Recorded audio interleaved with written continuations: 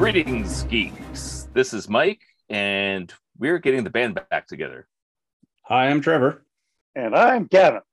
So, Mike, what would you like to start off with today on our 50th episode?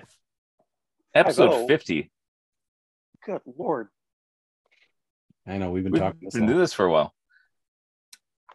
Well, the current topic is She-Hulk, and we all rambled a little bit last week about that. Well, you And two has did. everyone watched I did episode not. 2? You haven't watched it yet? Oh, Or I you didn't watched all ramble? of it.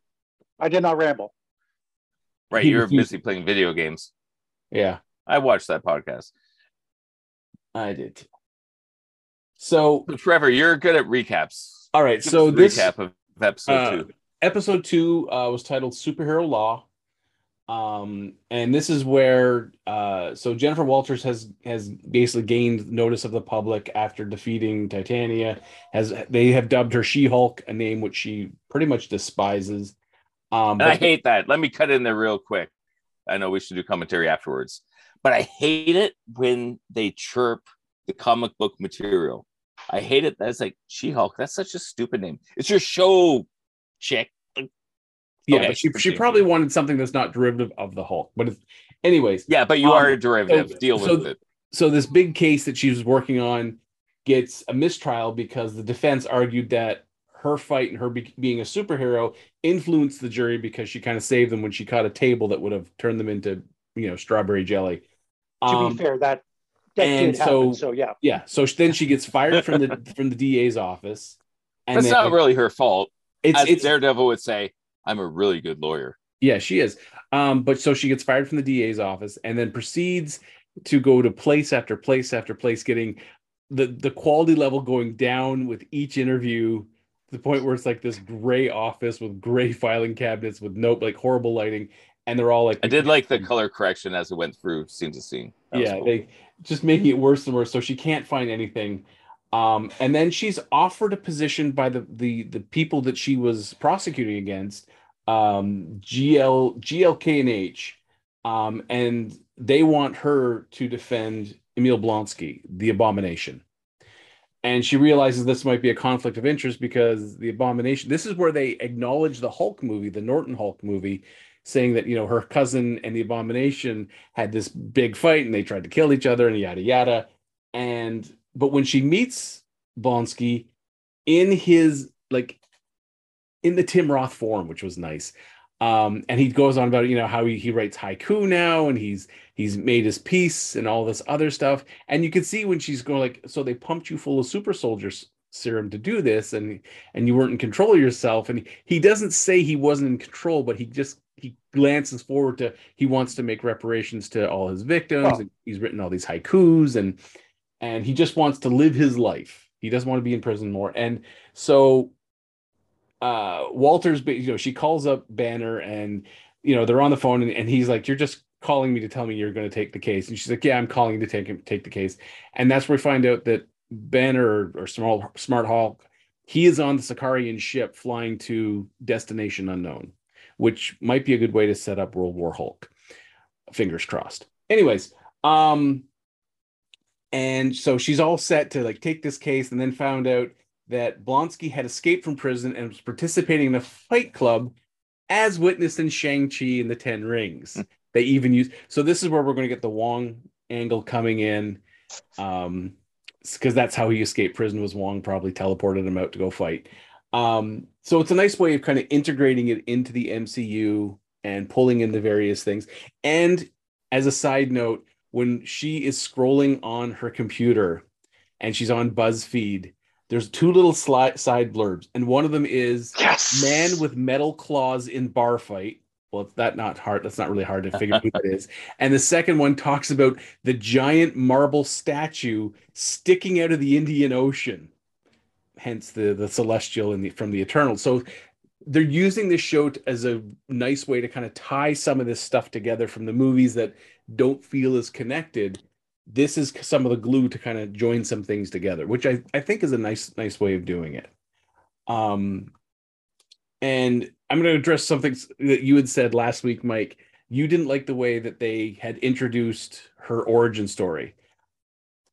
Yeah, I stick to that. I agree, but I also disagree. There would have been no way to do her on a case where she gets shot and Banner's there to save her, because at this point, he's this in the Smart Hulk form. He would not willingly give his blood, because if you jump back to the Norton version, where he is so deathly afraid of any of his blood getting released because it's so toxic. I mean, Stan Lee almost died. Yes, and such ramifications.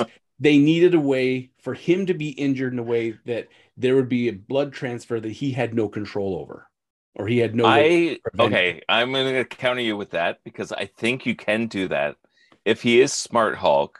Mm-hmm. So if Smart Hulk reverted to Banner, he's trying to protect his cousin. It's like, look, she's in danger. He would still not. Mafia goons are going to gun her down. She gets shot. He would still not let any of his blood. Way.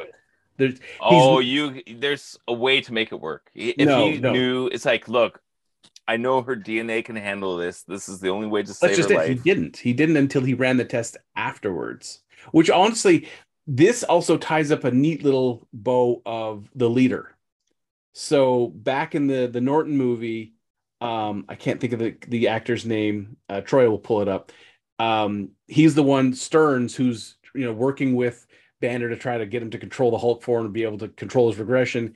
And there's this whole fight, and he gets falls down, gets knocked on the head, and some of the serum falls on. And you can see through the cut, his head starting to bulge, and hinting that he would eventually become the character of the leader.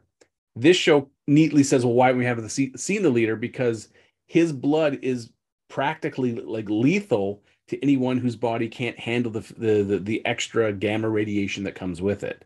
Jennifer is, as she put it, 1 in a million or 1 in a billion of the people out there who can handle it. Now, this so I'm better than you? No, it's just, she's taking I think some of that "I'm better than you" back and forth, it's just like banter between cousins. Oh, that cringes me so much. We'll get into that later. Yeah, I don't see that as anything but the two cousins who've been competing against each other for like their entire childhood. Neither of them have what the hell? Let's get into this right now. But I'm going to say, it drives me crazy because it makes She-Hulk seem like an idiot. She's supposed to be this smart attorney, and she's competitive. How much time we got? A few minutes before this one ends, so I'm going to go on a rant. So the Hulk has already joined the Avengers, saved the Earth. He's had some issues. He's stomped some cities and smashed some things. But he's ultimately defeated Thanos. And he should be a hero. Huh? Thanos defeated him, but no, Thanos gave he was part of the team that got rid of Thanos. He beat him up in fisticuffs, but eventually Smart Hulk got an Infinity Gauntlet and undid everything. So he was part of the team that whooped Thanos' ass. Okay. So so I'm better than you? It's like, have you defeated Thanos? No. Shut up. I'm putting that back to if they were growing up together in any sort of because the thing is, Banner has no siblings and Walters has no siblings that we know of so far that they haven't introduced. So as cousins, as only child cousins, when they get together, they would act like siblings. There would be that rivalry. Now imagine competing against someone who has 7+ PhDs. Yeah, sure, you're exactly smart. Even without the Hulk serum and without defeating Thanos. But so I'm better than you? No. Think of your relationship with your siblings, Mike. Did you ever get competitive with them? I did, and I always whooped them. Yeah. No, that's not always true. Yeah. But I mean, there is something with that. I did like the banter, but when it went off script, weird feminist kind of writing, that stuff just triggers me, especially when it doesn't make any sense. Now, I did love when they were doing not the "I'm better than you" banter. When that stuff happened, I thought it was very enduring, and I liked the relation between the two characters.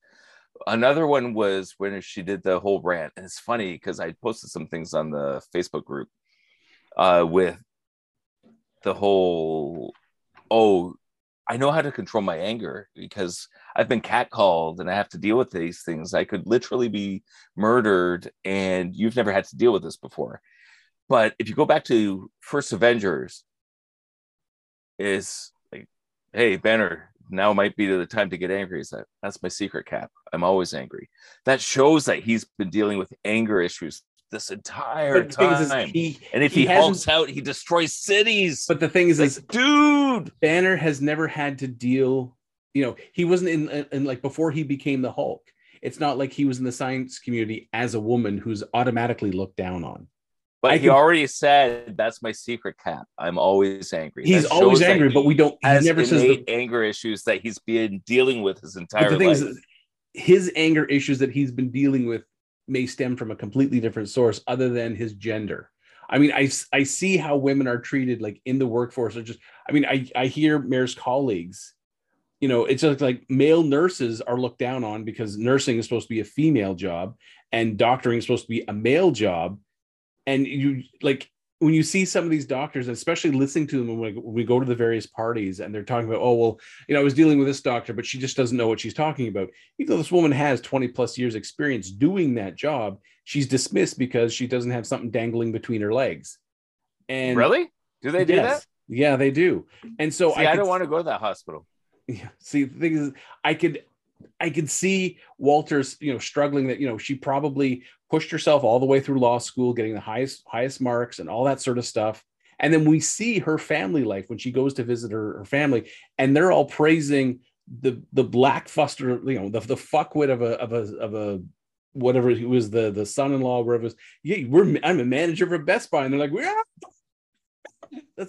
that's like setting the bar at ankle fucking height. If that your cause of celebration is that he's a manager at a Best Buy, and you're like, well, especially when Bruce Banner is your cousin. Exactly. You got Bruce Banner, and you've got Walters, who's like, kick-ass lawyer, but you're singing his praises for being the manager of a Best Buy.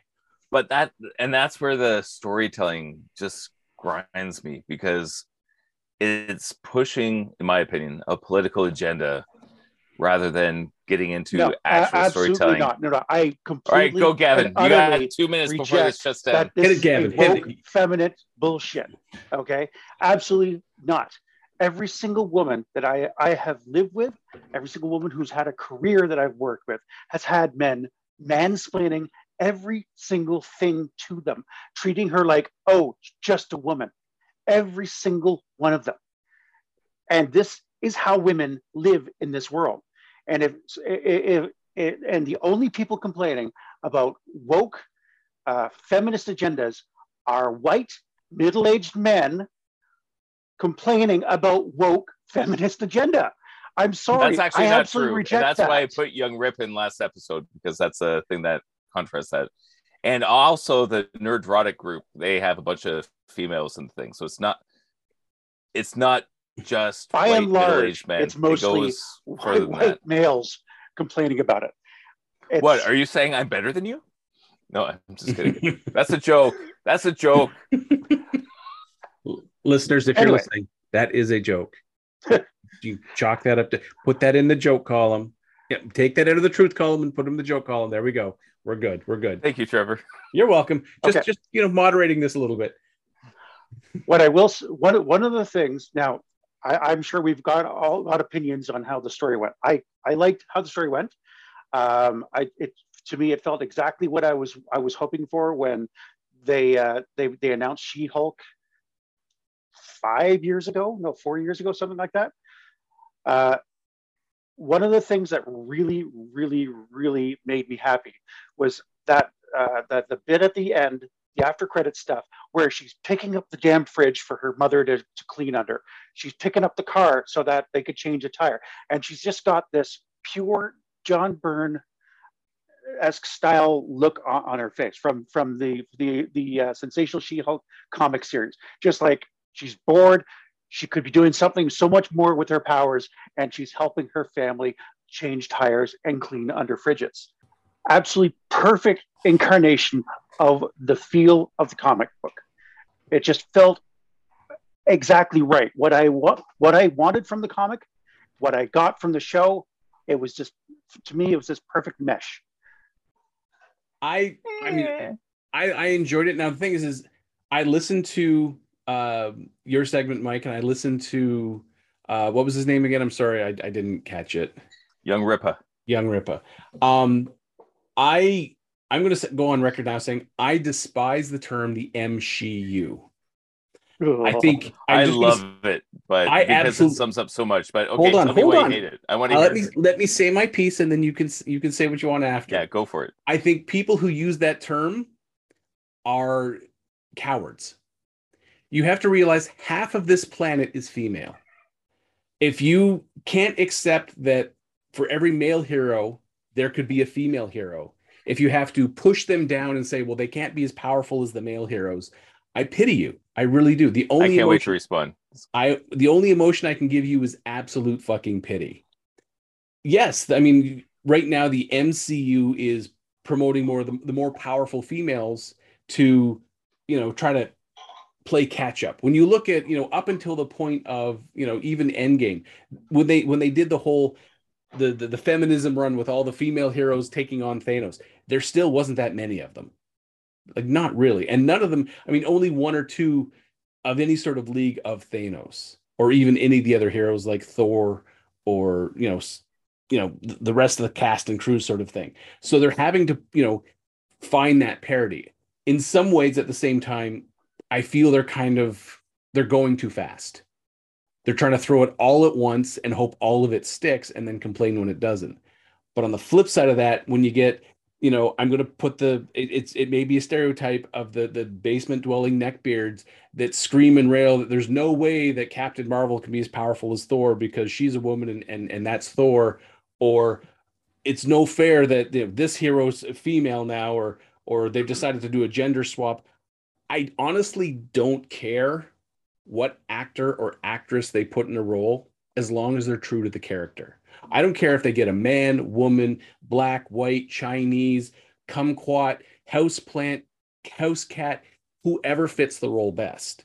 So when I hear people talk about, oh, it's the MCU because now they're pushing all these female heroes, all I can think of is, how's virginity treating you so far? Because if you rail at it that hard and that badly that, oh no, it's a female hero this time. You got to remember, I mean, yeah, Marvel Comics doesn't have a lot of female heroes because it was started by white guys a long, long time ago. 90%. Okay, I gotta chime in before you go too far, Trevor, because you hit a whole lot of points that I have to hit. All right, go ahead and address them. Okay, for me, I like the whole MCU, even though the nerdrotic guys go pretty far with just like slamming everything. But that term, I think, sums up to me this idea that I'm seeing in the whole next wave of Marvel, where they have to denigrate the old generation of things.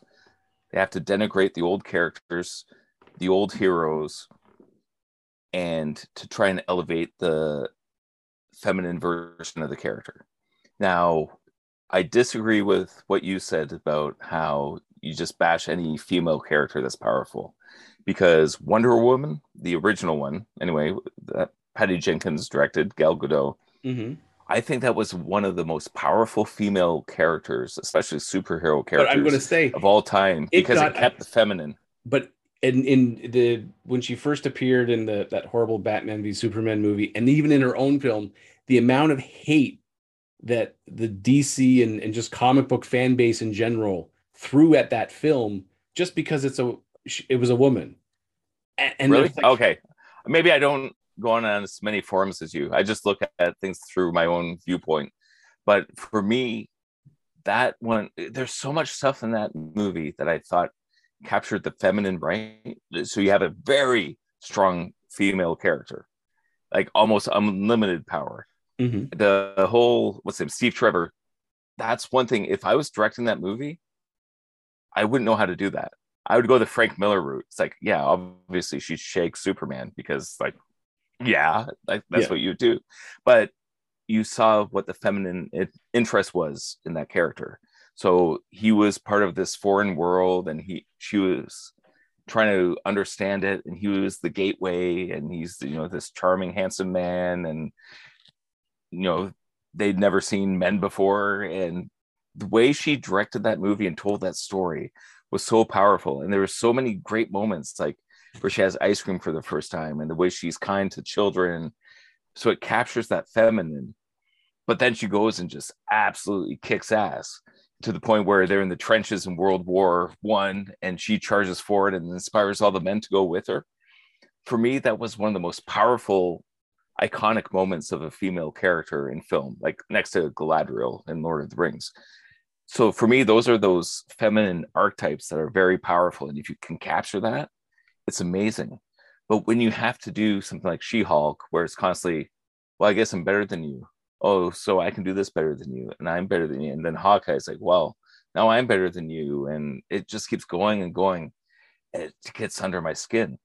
And as far as neck beards, I don't have a beard. And as far as getting laid, well, I have lots of children. So I, those point of views don't. But do you dwell in a basement? Only for the day job, but yes.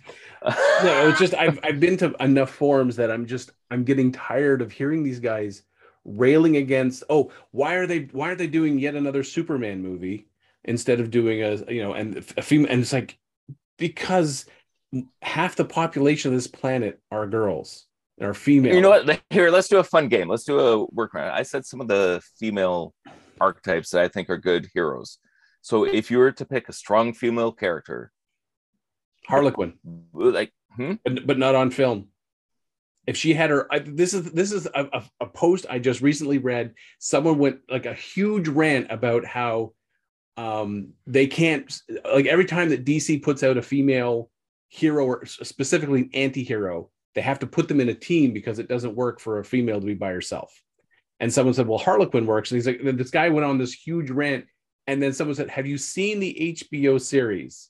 The guy admitted he didn't even know it existed, even though it's in its third season. And it's like, maybe you need to stop, get away from the keyboard, and go to the TV and watch a little bit of that. Harley Quinn even actually had an episode making fun of that exact same mindset. Yeah, it's, as I said, it's Harley Quinn. Oh, wait, I'm just going to cut you off real quick, Trevor. But Harley Quinn's really neat because she started out as a sidekick character.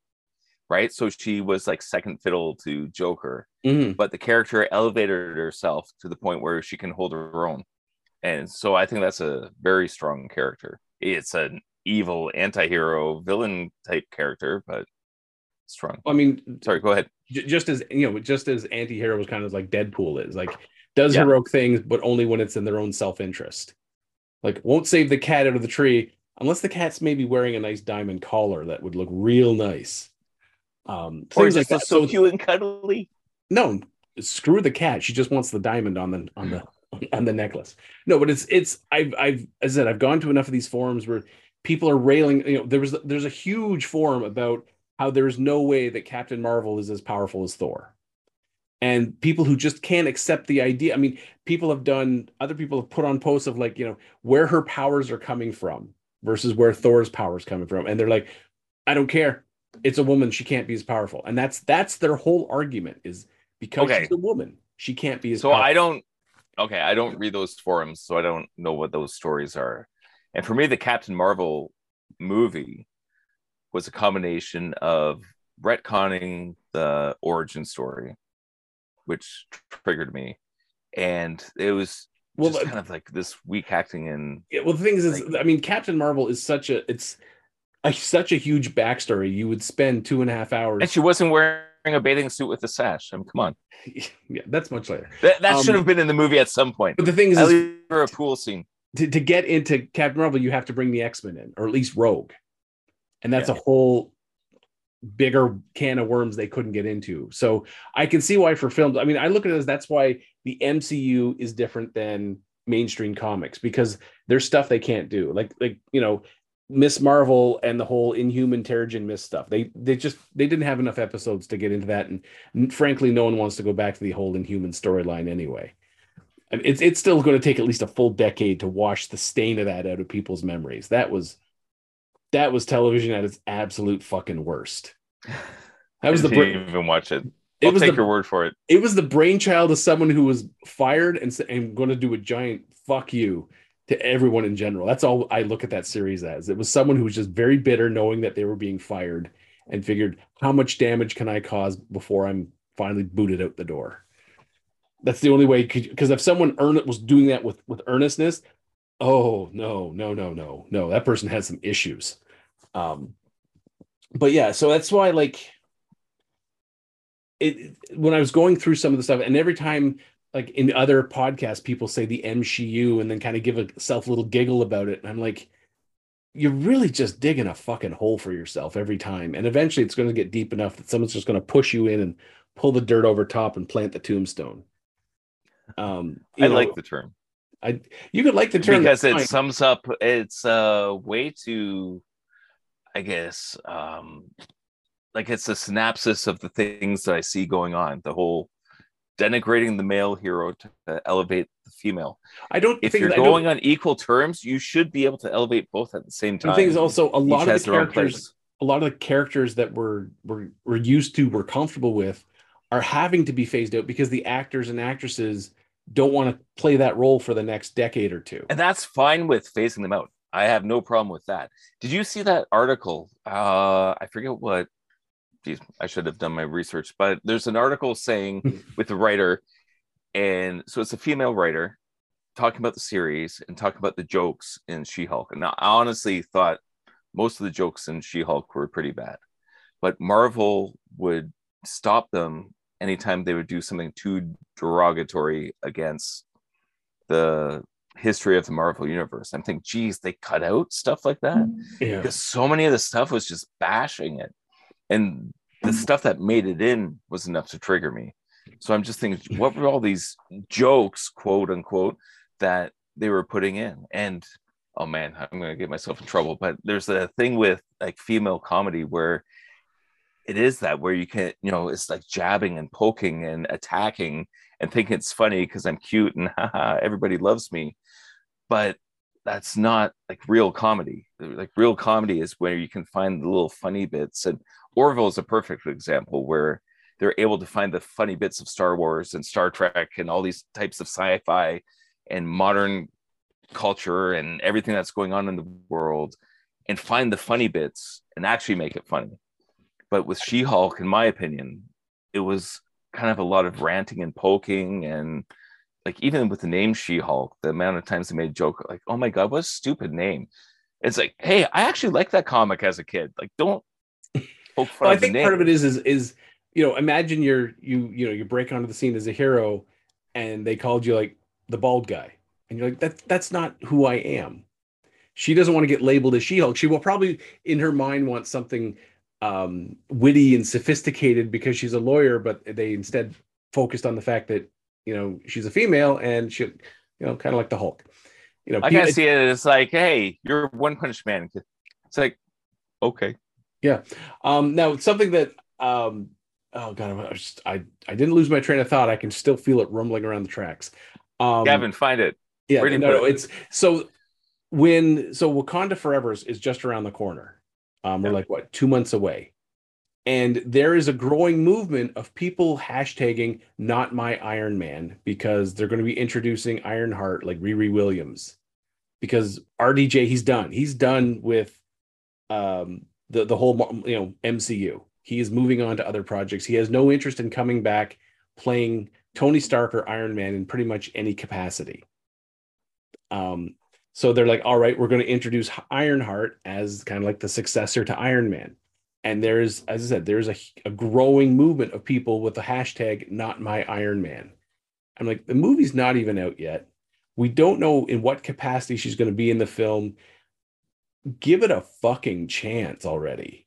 Now, okay, I will jump in.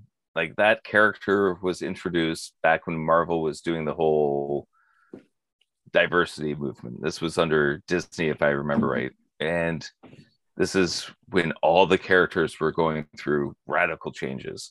And now I will say her first cover looked freaking awesome. That comic book, like I wasn't interested in the story at all. I knew they were doing the gender swap and everything else thing, but it was an amazing cover. And so I have that screenshotted and saved because it looked awesome. There's a female engineer. I've seen her stuff on YouTube, and she is a big fan of Iron Man and Ironheart. And so using her engineering training, she has 3D printed and milled and created a variety of working functional Iron Man suits. Like, the various compartments open, the helmet opens and closes, the eyes glow, it gets the hands to there's like a spray, it comes out and looks like it's firing off repulsor. These things look fucking amazing. And she has made a variety of Iron Man suits and a couple of Ironheart suits. And her inspiration for all this was Riri Williams' Ironheart, because when she was up to the point where, figuring out what she wanted to do with her life, that's when those comic books were hitting. And she's like, oh, so there you can have a female Iron Man. Well, that's interesting. And that's what's kind of led her through becoming an engineer, and her side passion of doing cosplay with these amazing armor suits that she builds for these conventions and stuff. If you get a chance, go online, check these out. These things are probably, I would say, this is sort of things that, when they're doing the costuming for these movies, instead of having them to wear the stupid, like, motion capture pajamas, they should have hired her to build these costumes, because she can like bend down and touch her toes while wearing these. They're completely movable and functional, and has all the different elements that can move and interact. It would look better than, two guys wearing their pajamas in a sleepover. If you see, that's awesome. How do you find that?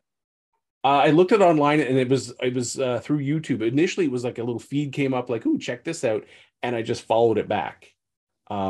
I'll try to get the research and find her name and give you the YouTube links to it. It's incredible, the stuff that she's doing.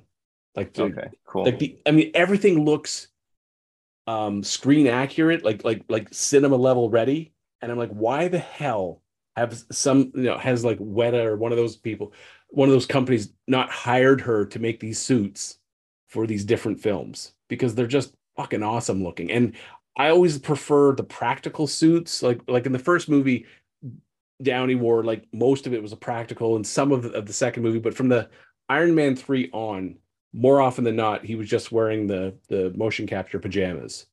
Yeah. Do you guys remember the dance scene in Iron Man 2? When he's dancing around in the armor? This was when they switched over from like metallic, like actual metal suits, to 3D printed plastic suits, like using filament. And it was so light in comparison to the original one. Robert Downey Jr. was able to do all these like moves that he wouldn't have been able to do in the first one. Yeah, and it's I mean, when you look at her suits, they look like it's metal because they're like very metallic looking, but it's like, 3D printed plastic. But she's worked out how to make them very articulate, and so that you can actually move in them. Because there's a very famous picture of Robert Downey Jr. and what his name escapes me, the guy who plays War Machine, standing in this at basically the final confrontation, and they're just wearing like the little bits of the helmet and then the 3D motion capture pajamas, and the caption is, "Without the special effects, it looks like two guys on a sleepover, play acting." And the thing is, to me, the CG suits, while they look good, it just doesn't match the quality of one that's physically there on set. It's close, but it's still enough that it jars me out of the moment. Yeah, that's why the Mark III is my favorite still. So if you want to check out these suits, look up Emily the Engineer on YouTube. And you get to see all of her iterations, and because she builds other props, but mainly it's Iron Man suits. And you get to see all the iterations of the suits that she's built, and sometimes she'll go through and show you like how she had like engineering issues she had to resolve, because to make it work, it wouldn't look like it does in the film, but then she figures out a workaround to make it look like it does in the film and actually work at the same time. So yeah, at one point she curses CGI like, "You make it look so easy." It's not, because something has to fit in there. My head. That's awesome. Yeah, so she doesn't have like a ton of videos so far, but she's got enough. And yeah, she even goes through like some of the stuff they do and how she gets it to look the way it does. So automotive paint is a big one. So Emily the Engineer on YouTube, you can check it out. And now back to Ironheart. Like when she shows up in this next movie, like no matter what all these trolls on forums say, if it's a good story and it's done well, I don't have a problem with that. But if they start doing it's like, "Oh yeah, I'm so much better than Tony Stark. Oh, I can do all the things he could never do," I will be completely outraged. So then I'll be starting to say, "Damn you, MCU." But if it's a good story, I mean, that's the thing with these kind of things, story trumps all. And I'm fine with strong female characters. Fine with all that kind of stuff, as long as it's done well. I still think Cara Dune in Mandalorian was one of the best Disney princesses, and they fired her, because she had something to say, like she spoke her mind. So while they're tooting, strong female characters, but then firing probably the strongest female Disney princess they ever had, who could rip a person's arm off if she wanted to, I just get cringed out by it. So that's what I got to say about that. Now back to She-Hulk, which started this whole thing. There's a couple great moments, is because I did have so many issues with this to the point where I almost didn't want to keep watching. But where Jennifer was talking with Abomination, I thought that was a great moment. And the fact that he said Bruce Tim Banner Roth a haiku. Tim Roth any scene he's in, he just takes control of it. Yeah. He was so sympathetic and like in his facial expression, and you're like, yeah, maybe he has changed. And then you're like, wait a second, I saw him in the fight in the fight in Shang-Chi, and wait a second, wait. Unless Wong's got him like magically mind controlled while he's Abomination or something. The two don't seem to mix up somehow. And they're like, well, maybe he's doing a Silence of the Lambs thing. Like, it'll be interesting to see where that goes. Yeah. But just his rationale from the point of view, and that's where good villains always come from, is because they have their point of view. Yeah. It's like, what did he say? I thought I was going to be the next Captain America. Yeah. Well, his speech about he thought he was the hero. He was there to take down a monster, and they pumped him up full of drugs to help him achieve that end. Make him Captain America. Yeah.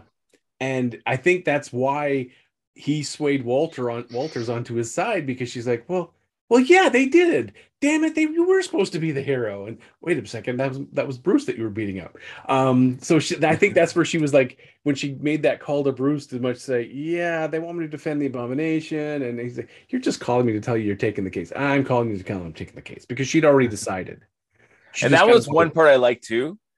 And where they did that sort of token female character that just keeps on talking, but it very much felt like a comic book with too many word bubbles. Yeah, it just keeps going and going and going and going and going. I remember that panel where she's struggling under the word bubble. She's like, could people talk less, please? Yeah, it felt like that.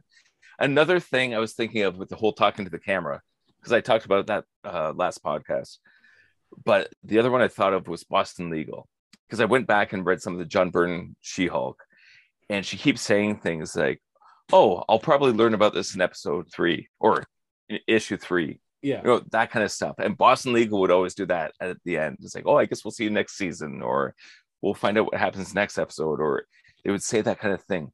I wish they had more of that sort of. That I agree with. I didn't agree with the whole Office thing, because the Office was, the whole premise of the Office is there's a documentary crew around them at all times, and sometimes they turn to the camera and acknowledge the camera, and or when they do the little side interviews.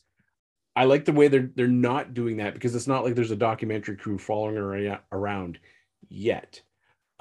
So I think if that's some point in these next 6 more episodes, we have 7 more episodes, 9 episodes, so total.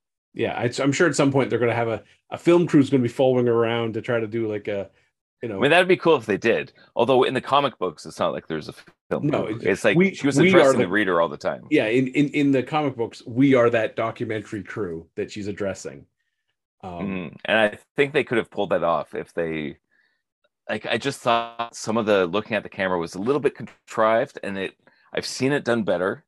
So I wish they just nailed that a bit, because that's so iconic for especially the John Byrne run of She-Hulk. Yeah, and it was always great. You could tell when she was going to address the camera, because the word bubbles changed, and she eye direction right to the viewer. So right, which doesn't make any sense in the panel, but it's like, whoa, she's looking at me. Why is she talking to me? What the hell? Yeah. So I want to see where this series is going. And we're going right till mid-October with this. So we got stuff, plenty of fodder to come up. So yeah. Any final words on She-Hulk, Evan? Nothing that's up to that so far. It's what I've been hoping for. Which was the one you wanted to American. talk to? Bullet Train? Was that yours, Kevin? Yeah, Bullet Train was what I watched All right, last so night. give us a All right, let's go rundown. Bullet Train. Okay. So after watching Bullet Train, I sat in the theater, kind of looked over at Amanda and just said, "That was the most Quentin Tarantino film I've ever seen that was not directed by Quentin Tarantino." Uh, it was directed by David Lech. Deadpool He's 2. known, yeah, Deadpool 2, Atomic Blonde, John Wick. He's got an impressive pedigree just as a director alone. But you name the action movie from like early 2000 onwards, he's been part of the stunts team through all of it. So basically stars Brad Pitt, who's a mercenary, possibly the worst luck you've ever seen on a mercenary. He's kind of a snatch and grab guy. He doesn't do wet work, as it were. His code name is Ladybug. Joe King stars as Prince, who's this innocent schoolgirl. Aaron Taylor Johnson, who we know is Kick-Ass and Quicksilver. He's known as Tangerine, who's a British assassin, along with his partner Brian Tyree Henry as Lemon. Seems to have a weird obsession with Thomas the Tank Engine. Who does it? Andrew Koji as the father. Benito Martinez Ocasio as the Wolf. Zazie Beetz as the Hornet. Michael Shannon as the White Death. Whole bunch of others, including Masi Oka from Heroes. The Japanese fellow who could go transport himself in time. Ryan Reynolds and Channing Tatum also cameo in it. I will say, Mike, I'm so sorry, but I am not going to spoil this. I can't do it. This is like revealing the Usual Suspect spoiler. I'm sorry. All right. You have to watch it. You have to watch it to get it, to appreciate the ending. So I can't do that. Okay, I'm glad you said that because I want as many spoilers that don't ruin the movie, but if it ruins the movie, that's awesome. Because I agree with everything you said. I was looking at this, it's like, oh my god, this looks like Quentin Tarantino. The action sequences look amazing. Just I'm looking at the trailer, and I hadn't even heard of this movie until you mentioned it in our little side chat. I kept seeing trailers for it, and I was like, wow, this looks pretty good. So one thing I will say that separates this from your typical Quentin Tarantino movies is, Tarantino movies have a certain type of dialogue to it. It's almost always very dark, very it's witty, but it's not necessarily funny. This has got great witty dialogue and a lot of genuinely funny moments in it. Just a lot of off-cuff remarks, some callbacks to things said earlier in the movie, and the characters, like all of these characters, are just likable. Brad Pitt plays this a mercenary who's trying to do this sort of life-changing kind of thing. He's reading self-help books and stuff like that, reciting like sometimes he's talking to his handler and saying, this is the sort of thing that they talked about. I got to reevaluate things. I got to take things, look from other perspective. And he's basically subbing in for this job, and so. It all revolves around him trying to get this specific case, and everything is all related to this case. The people he encounters who try to fight him for the case, the case itself. And you're talking a literal case, like a briefcase, like a briefcase, yeah. The fight scenes are incredibly choreographed. The location, which is pretty much Japanese stations along the bullet train lines,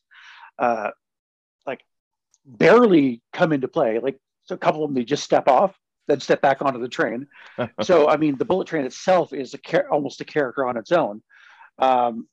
I will say there's a bit of suspension of belief that you got to kind of have with some of the stuff, say about the three quarters point, but just it's a fun ride. And the I can do great thing, suspension of disbelief if it's fun.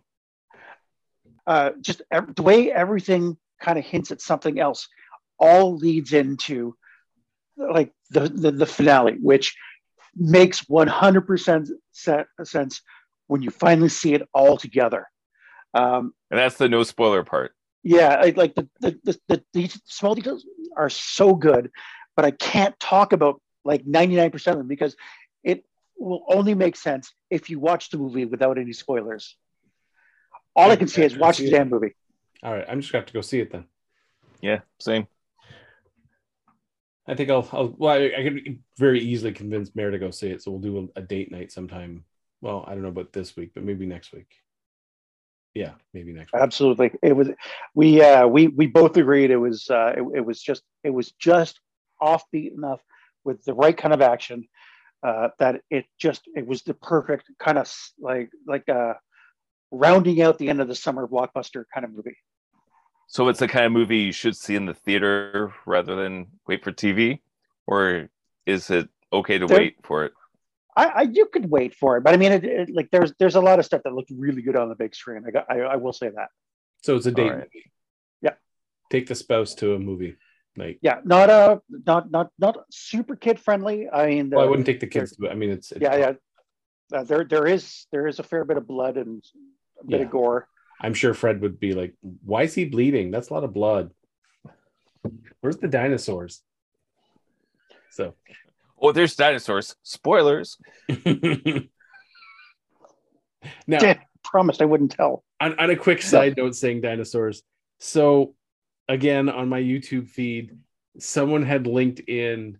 Someone has taken like the Twilight movie and a bunch of other movies, including Jurassic Park, and held up their phone to watch it through their phone, like on like a TV, and they're holding, and they have it through Snapchat through the shook filter. So everyone had like this like crazy shook face. So every time they turn, like a face turns to the camera, and the eyes are wide, but the mouth still matches with the lip sync of the people talking. So my daughter wanted to see, we watched a couple quick ones, and then Jurassic Park. And second, the theme of Jurassic Park, Fred comes running into the room. And it starts with like, the brontosaurus is eating the leaves, and it drops down, and you have a T-Rex. So every time they turn, they get this face, and Fred's like, he's happy. He's really happy. He's looking a lot. His eyes are wide. Look at the big smile on his face. He's super happy with dinosaurs. And I'm just like, and I'm trying not to laugh out loud, but it's so ridiculous. Again, check it out on YouTube. Just type Snapchat filter, Jurassic Park, and enjoy the next minute and a half.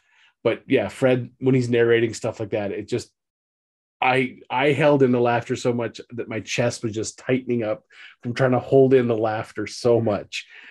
But yeah, that's, so when I said dinosaurs, I was surprised there's dinosaurs. It's instantly what I thought of. I'm just giving the listeners something to go look for. So yeah. That's what we do. We indeed. So, Mike, you wanted to talk about Cobra Kai because that is just around the corner from starting up the next season. Hit it. Yes. Where are you at, Gavin? Have you started yet? Or are you still holding out on Cobra Kai? I'm still like on season 2 somewhere. Oh, Gavin. So this latest trailer, which I guess came out a couple weeks ago, but I'm always late to these things. It shows so much stuff that's going on. Like, I thought the whole Johnny story would be like Karate Kid 2, where he's in Mexico or wherever he's going, and the two stories would be fragmented.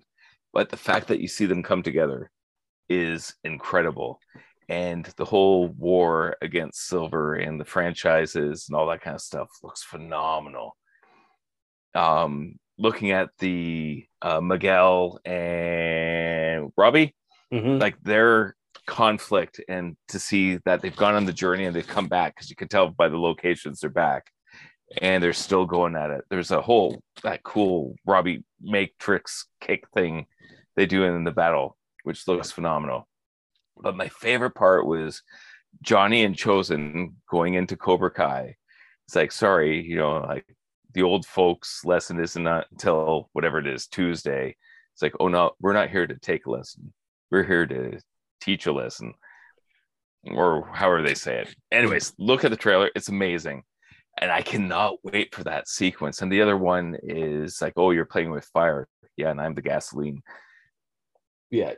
It feels like Chosen is going to step into the role of Mr. Miyagi.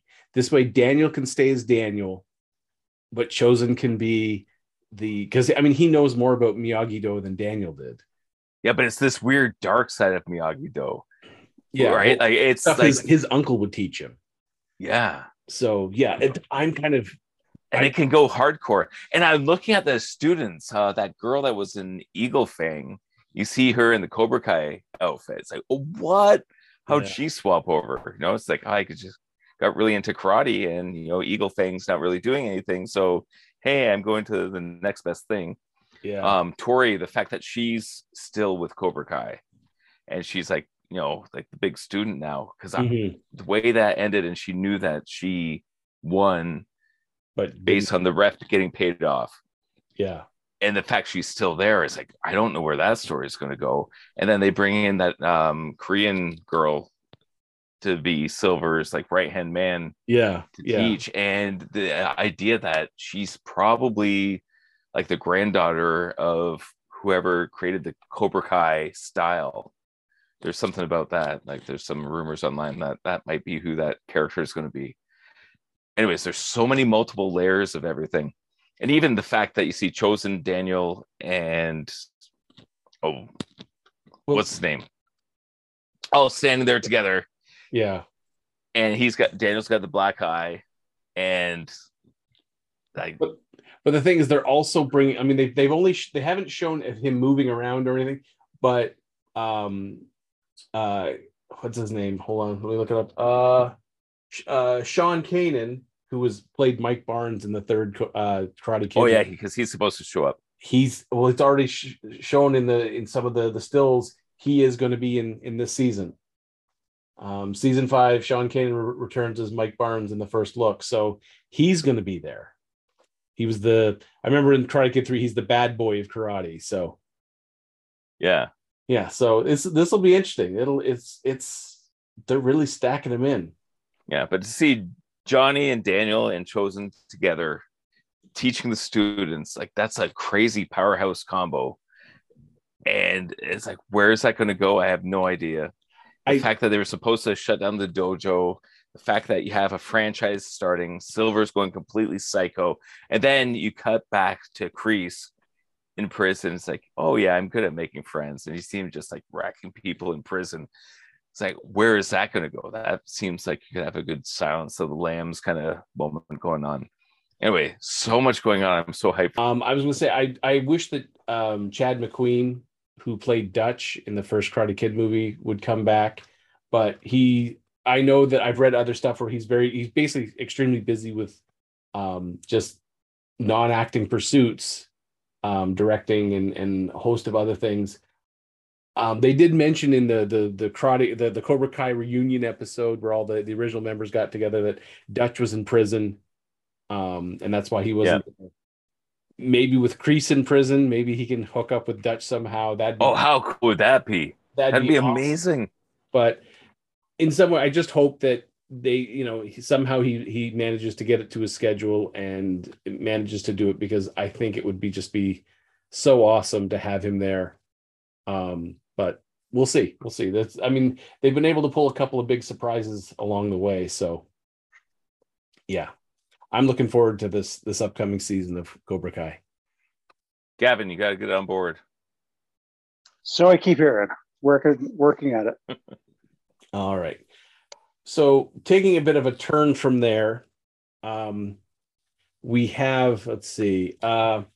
So my family and I have been watching Alone, and we have just finished the season of Pairs, where you have two members on each team, and we've just and those Toronto boys somehow pulled out the victory, which I still can't believe, because I think if the dad and son had stayed 2 more days, the Toronto boys would have just succumbed to starvation or a tree falling on one of them or something.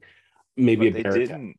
They didn't. But anyways, so we're now into the next season, season 5, the redemption. So redemption, this season is people who didn't win, didn't get it all the way to the end in the last 4 seasons.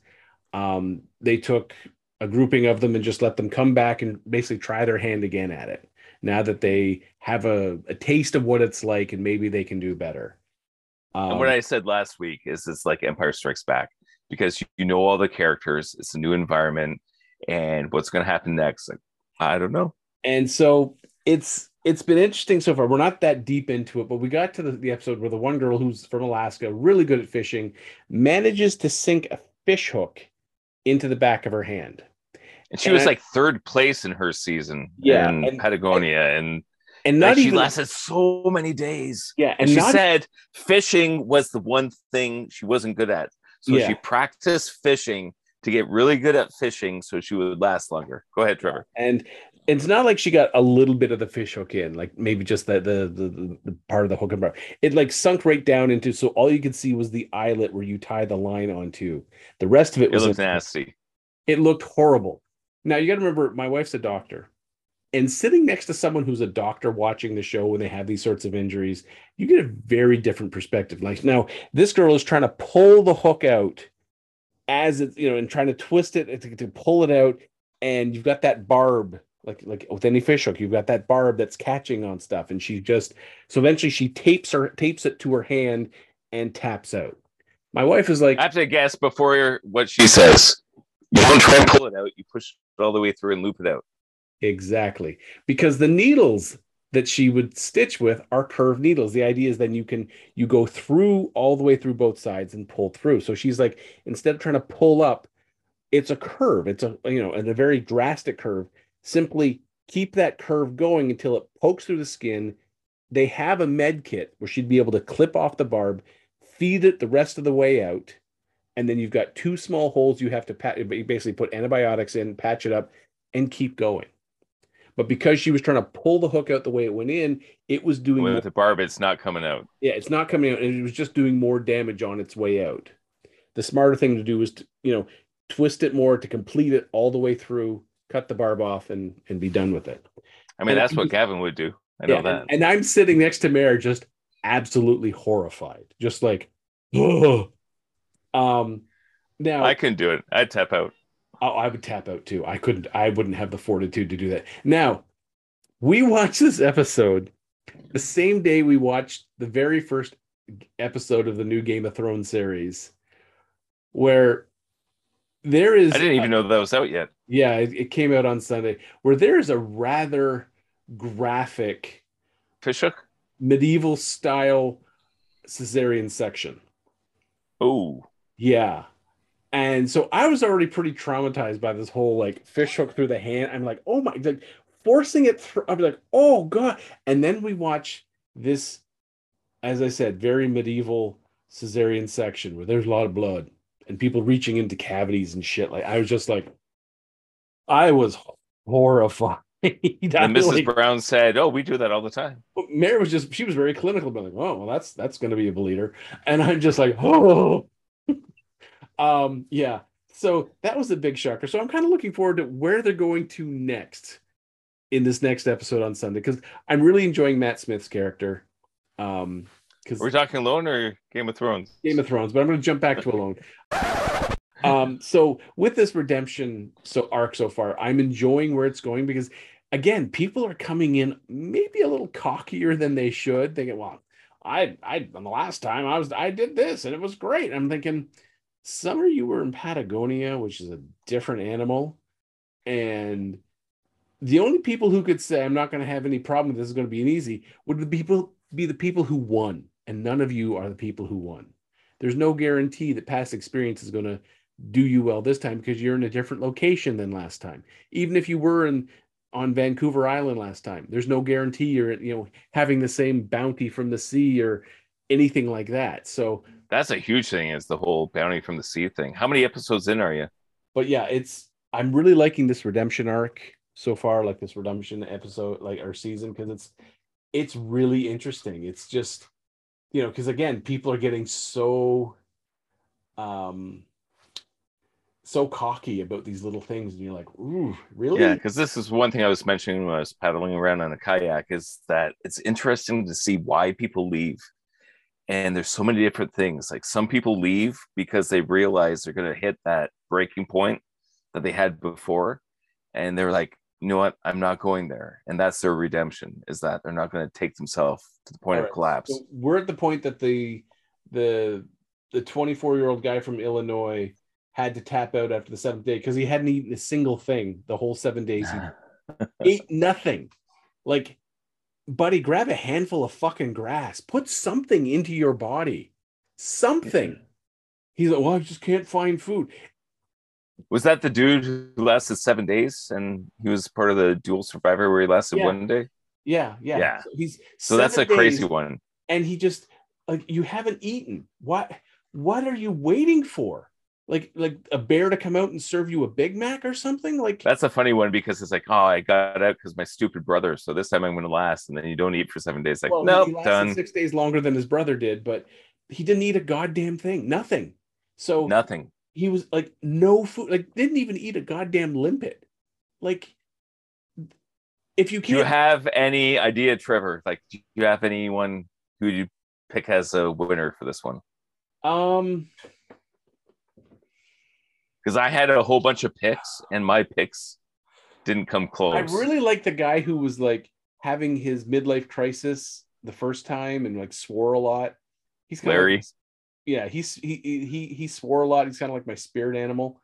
Yeah, and he's got the big burly beard in this one. Yeah, like nobody yeah, recognized him because he didn't start completely off changed clean sheet. appearances. I wanted initially this when I saw that Brooke Whipple from the couple, I was like, but she was the one that, you know, she crashed hard physically when they quit. So I was like, I didn't want to put it to him, but I really want to say Larry, but I just feel like he's I think he's going to tap out again because he is mentally, I don't think he's ready for it. So I don't know who I want to say. Originally I would have said this Brad guy because now he's had his chance of redemption. He's doesn't have his lame ass brother, but when he doesn't eat after 7 days, I was just like, you need to go home. If you haven't put anything in your body in 7 days, claiming I can't find anything to eat, look around you. It's all around you. Like, yeah. So I don't know who to put as my horse at this point. I think we're too early in. Okay. I think we're just getting rid of the people from stupidity first, and then So because I had some picks who I thought would probably win, and they failed me. Yeah. But the winner I was so happy with. Okay. And I'll say no more. All right, good. Yeah, because I said right now, tentatively, I want to say Larry, but I know in my heart he's not going to survive. He's not going to go the distance because it's going to be the same thing as last time. He's going to mentally break down, even though physically he's fine or he's, you know, got plenty of food or whatever. Mentally, I don't think he's ready for it.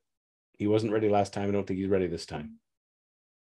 I mean, I kept saying last time, why didn't you just, like, you know, do what every other guy has when a midlife crisis, buy a fucking Corvette and change your hair or shit like that. Like, he did change his hair. He got a big burly beard, he man. bought himself like a C8 Corvette and been done with it. So yeah, that's alone. And I'll just go on to say, without spoilers, the next season, the Arctic is absolutely bonkers because you got sub-zero temperatures. The people coming into this, but there's a lot of crazy people, let's say that. And this is the first time you see people catch big game. And that's not a spoiler because they put it in all the trailers and promos.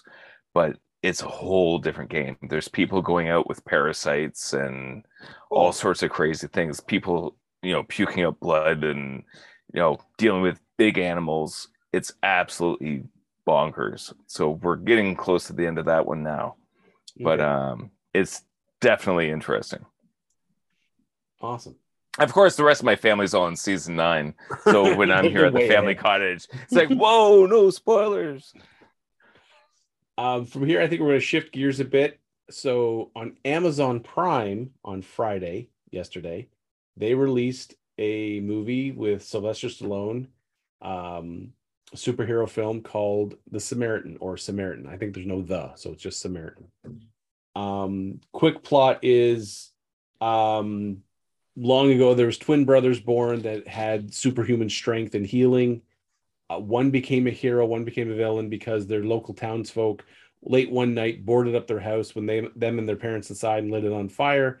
The twins escaped, but the parents perished in the fire. The one brother became a hero. The other twin became a villain.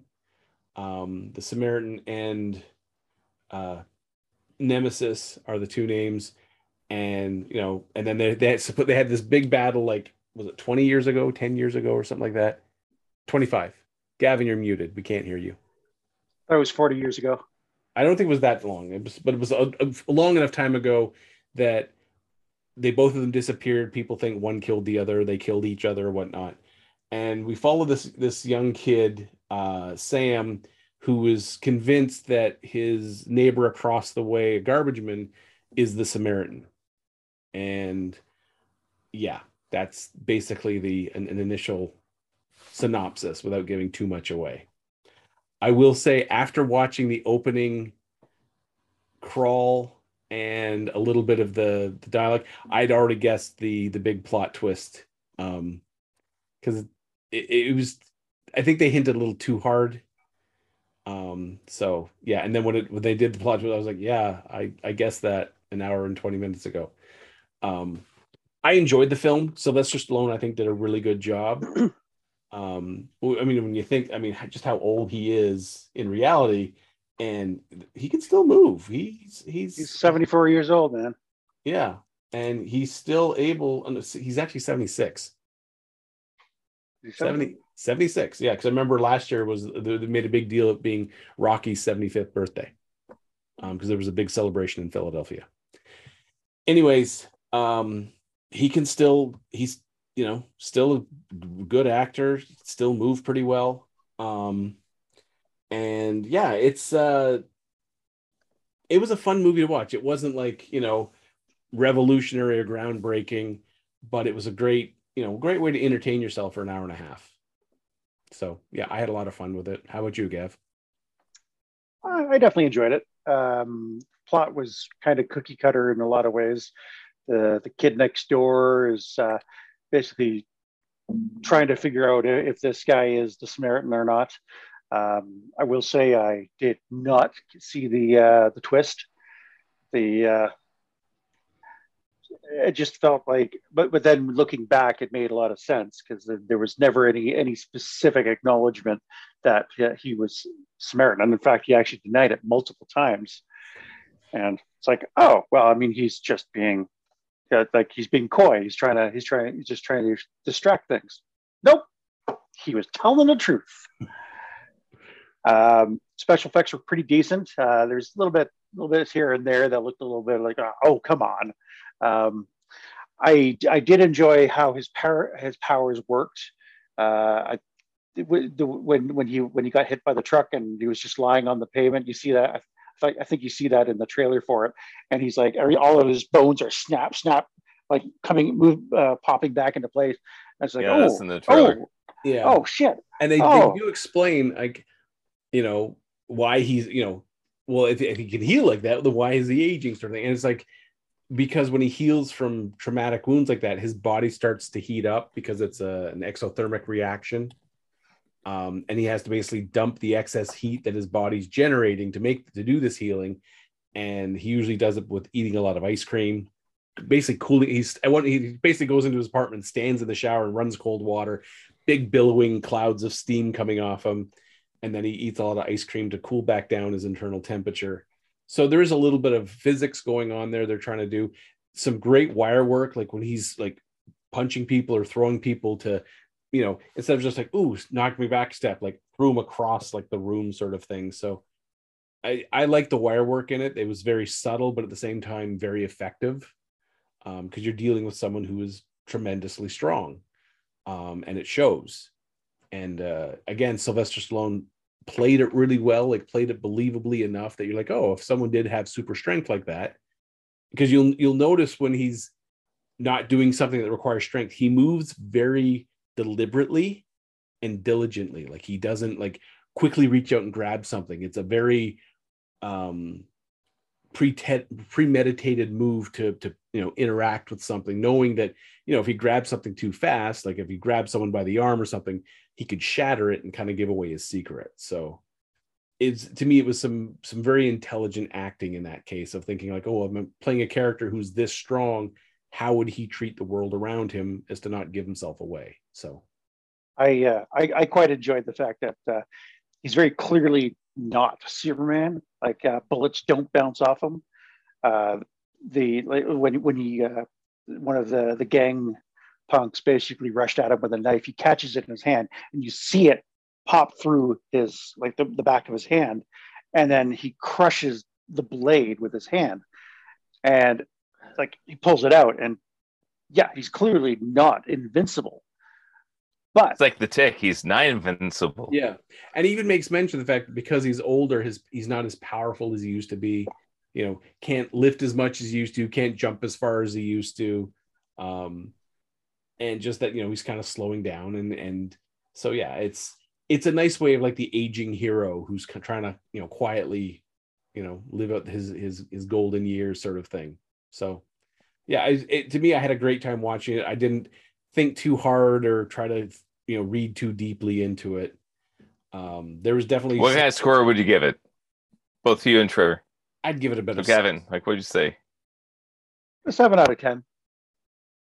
Yeah, I'd give it a 6. There was some definite story things that they tried to either quickly gloss over or they went a little too generic with, that they could have gone a different route and made it a little bit more unique. But okay.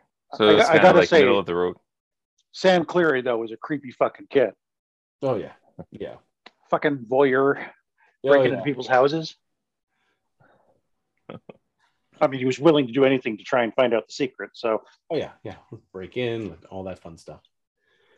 So, yeah. Because I haven't seen this movie yet. Just the trailer. It's interesting to hear your guys' opinion. The one thing that connected with me is it's kind of a tie-in to things I've been talking about with casting, where they try and take old casting and diversify it, wokeify it, rainbow splash it, whatever you want to call it, take Skittles and throw at it. But if you want to do that, why not make a new story? And that's what's neat about the Samaritan to me, is because it's an original story, and you can see just even from watching the trailer, you can see the Dark Knight vibes or whatever else, like the Old Man Logan vibes, whatever it is, like the old superhero just coming to terms with where they are in life and kind of abandoning the game and getting drawn back in. It's like they got to try to get out, but they keep pulling me back in. You see that vibe in it. They even make mention of the fact that for him destroying it with his super strength, destroying is easy. So as a way to relax himself and to almost like a self medication is he takes old things and repairs them, like an old radio or a toaster. Okay, that's in the trailer with the radio. Yeah. So that's what he does as a way of trying to find his place in the world. Like his day-to-day is he's a garbage man, and sometimes you'll find an interesting find in the garbage and he'll repair it as a way of, that's like his thing he does to try to center himself. Right, it's the not destroying things. Exactly, doing the opposite of what he's capable of, which is destroy massive amounts and try to repair something that is, and usually an old thing, something that's been thrown away, old like himself. So he repairs it, finds use for it, and yeah. So that's a cool kind of meta philosophy injected in. Because one thing with this kind of stuff too is like, it reminds me of Alan Moore's Watchmen, where he tried to do the charlatan heroes. It's like, whoa, this is way too dark. It's like, fine, I'll just change all the characters. And then you get Watchmen, which is one of the greatest comic books of all time. Yeah. I think more people should do that. And again, I keep calling it woke casting, but like, if you want to do something like that, create something just like that young Ripa that Eric July guy was saying. Yeah. It's like, you can create a new character. You don't have to take something old and then swap it. Like, in fact, if you take that old thing and mix it up and tell out your dollar store Watchmen story, that could become a multi-million-dollar franchise that you own. It's like what George Lucas did. He wanted to do Flash Gordon. He couldn't do it. So it's like, fine, I'll just make Star Wars. Yeah. Ka-ching. Unfortunately, then Abrams went along and basically remade Star Wars when he did Force Awakens. Like See, he should have made a new movie. Like a beat for beat of, yeah. That's a whole different podcast. Yeah. We've kind of had some of that podcast before. So, before we get into our top 10, so D&D, Dungeons and Dragons, earlier this month announced they are putting out, instead of calling it a new edition of Dungeons and Dragons, they're calling it Dungeons and Dragons 1. They're rewriting the monster manual, the player's handbook, and the Dungeon Master Guide. They're taking all the stuff they've learned from all the previous editions, 5 all the way down, and then what people have written in is, rules they didn't understand or things or changes they've made, house rules and stuff like that, and trying to adapt all of that into a one harmonious system to try to bring in new players, because stuff like Stranger Things increased the sales of Dungeons and Dragons books across the board. Oh yeah, I have some stuff to say about that, but keep going. Yeah, so they have recently acquired the D&D Beyond digital tools and website and all that stuff. So they're going to make, the idea is, if you watch the trailer for D&D 1 or Dungeons and Dragons 1, when you play the game, when you're role-playing the game, the DM will have a set, basically a digital toolbox that he can play with, where he can, because I board game with a group where they've got, like, in the table is a giant LCD screen, I think it's a 48-inch TV. And you'll be able to then broadcast, and you can have the dungeon there, so everyone can see, well, there's my character and there's what I'm seeing for line of sight, without having to have the miniatures. So you can have it all through digitally. You can customize your miniatures digitally and all that sort of stuff. Or you can do it all with paper and pencil if you want to do it old school. Or you can each have your tablet with your character sheet, and it'll even have virtual dice, so you don't have to buy a set of dice if you're crazy. That is crazy. Yeah, you need real dice. You have to have dice.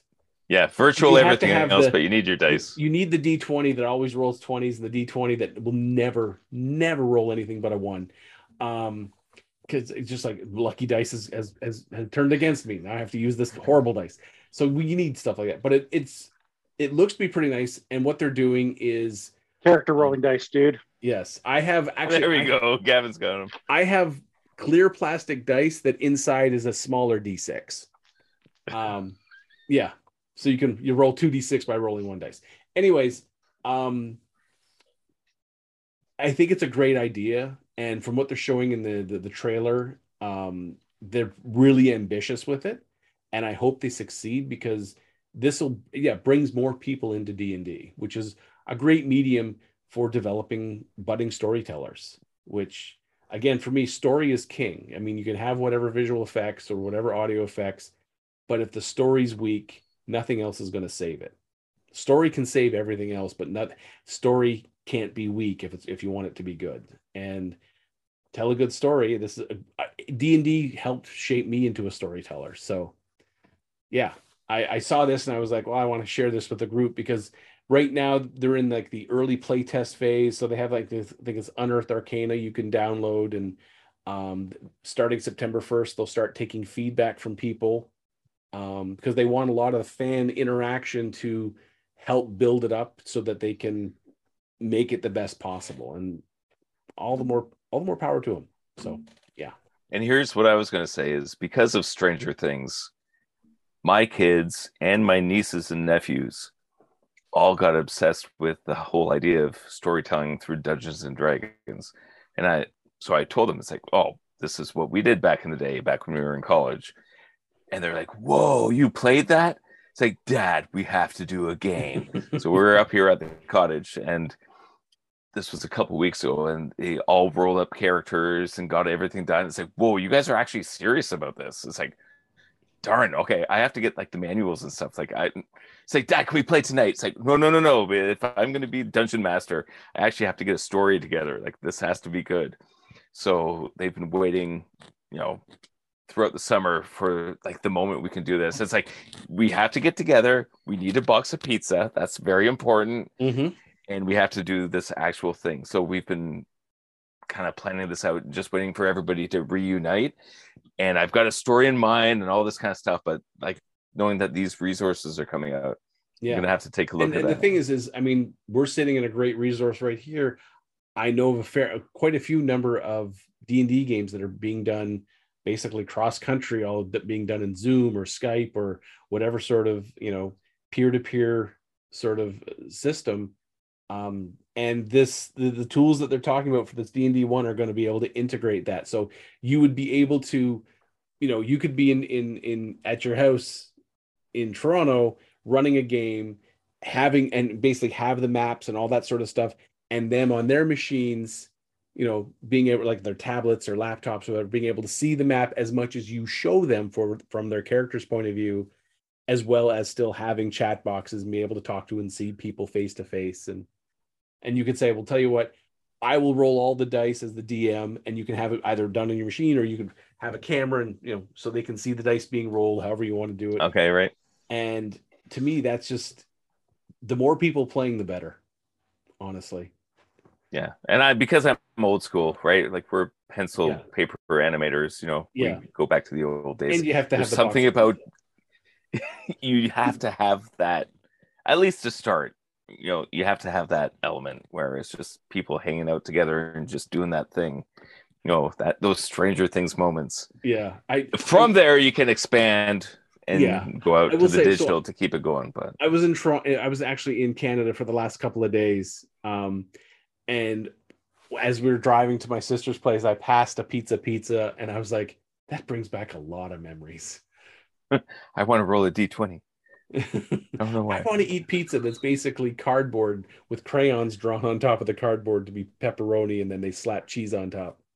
That's pretty much what pizza is. But they give you a ton of it. 2 pizzas for the price of one, sort of bullshit. So I'll never forget back in college where we were doing, it was a cyberpunk adventure, but we ordered a bunch of pizza, and it came and there was a staple in it in the pizza. So we called them and said, there's a staple in our pizza. So they brought another 2 boxes of pizzas to replace the one with the staple. It's like, oh my God, we just got 4 pizzas. This is the best. It's not like we threw the pizza. It's we ate around. We pulled the staple out. Ate around the staple. You have the staple remover. Yeah, it's not like it stopped us from eating the pizza, but thanks for more pizza. So I just wanted to mention D&D 1 because as I said, it's, from what I saw from the little YouTube blurb about it, the tools look pretty cool, what they're proposing, what they're going to be able to do with it. So, and I have used on the D&D Beyond site, I did use their character creation tool, which made it so much easier to you just like, oh, this is the charisma, this is the strength, this is this, and this is the name, and this is the race. And you pick the race, and it backfills all the penalties and bonuses to the attributes. You're like, oh, that's so much easier than tracking it down. You're like, all right, so I'm giving a long sword. There's my damage. There's my bonuses. Makes it so much easier. So much goddamn easier. Because sometimes math is stupid. Yeah. Well, that's good to know. I will say this as a longtime D&D player. I played so far 4 or 5 different 5th edition campaigns. We're starting with pencil and paper. Discovered that there was Excel files you could download, and basically you pick your race, you pick your stats, you pick all the languages, and it will just automatically sum it all up for you. You can print it off, you can play it right off of the actual sheet on your tablet or what have you. But so far, the best experience I've had so far has been playing, when COVID hit, we had to stop playing in person. The feel of actually rolling dice was always fantastic, but when COVID hit, we had to all basically stay home. So we started playing using D&D Beyond with a plugin to Roll20, and got to say the system is phenomenal. Not that I had this ready and waiting to go here. Oh, shit, Trevor, you don't have it set to for sharing. Oh, well, fine. I'll make it. Oh, come on, Trevor. You should share with us. Fine. There, share your goddamn screen. Why, thank you. You're welcome. All right. So what you're seeing here is the D&D Beyond. Oh, wait, I see nothing. Gavin I'm has seeing it. started. Give it There a we second. So this is the D&D Beyond character sheet here. This is if you don't have a membership on it yet, you're very limited what you can do. But one of our players has basically pretty much bought every single digital content available and has shared it with us. So gives us full access to everything. So you got your stats up here. You see that little little icon that pops up when I highlight something. Mm-hmm.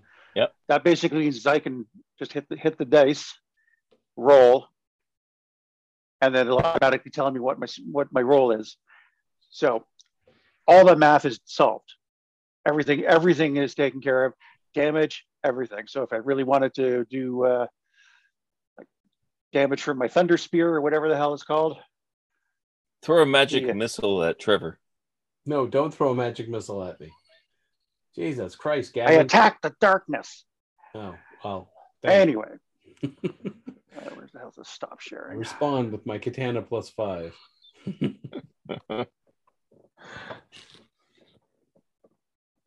Anyway, so I've been playing a lot of 5th edition. As editions go, it's probably the easiest one to learn simply because it's all addition. So 2 plus 2 from your stat bonus, 5 for your proficiency bonus, plus the D20. That's it. That's all it has to be on. So if you're just starting off, if you're just learning, it does make a lot more sense than like 2nd edition of THAC0.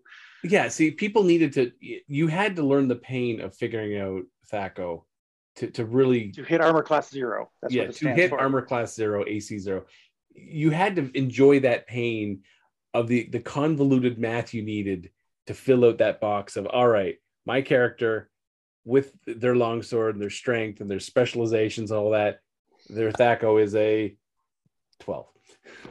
But to get there, it's like 3 pages of numbers, and you're adding, science, subtracting, and you're like using like sin, cos, and tan, and maybe the graphing function on the calculator, and you're like 12. There we go, all done.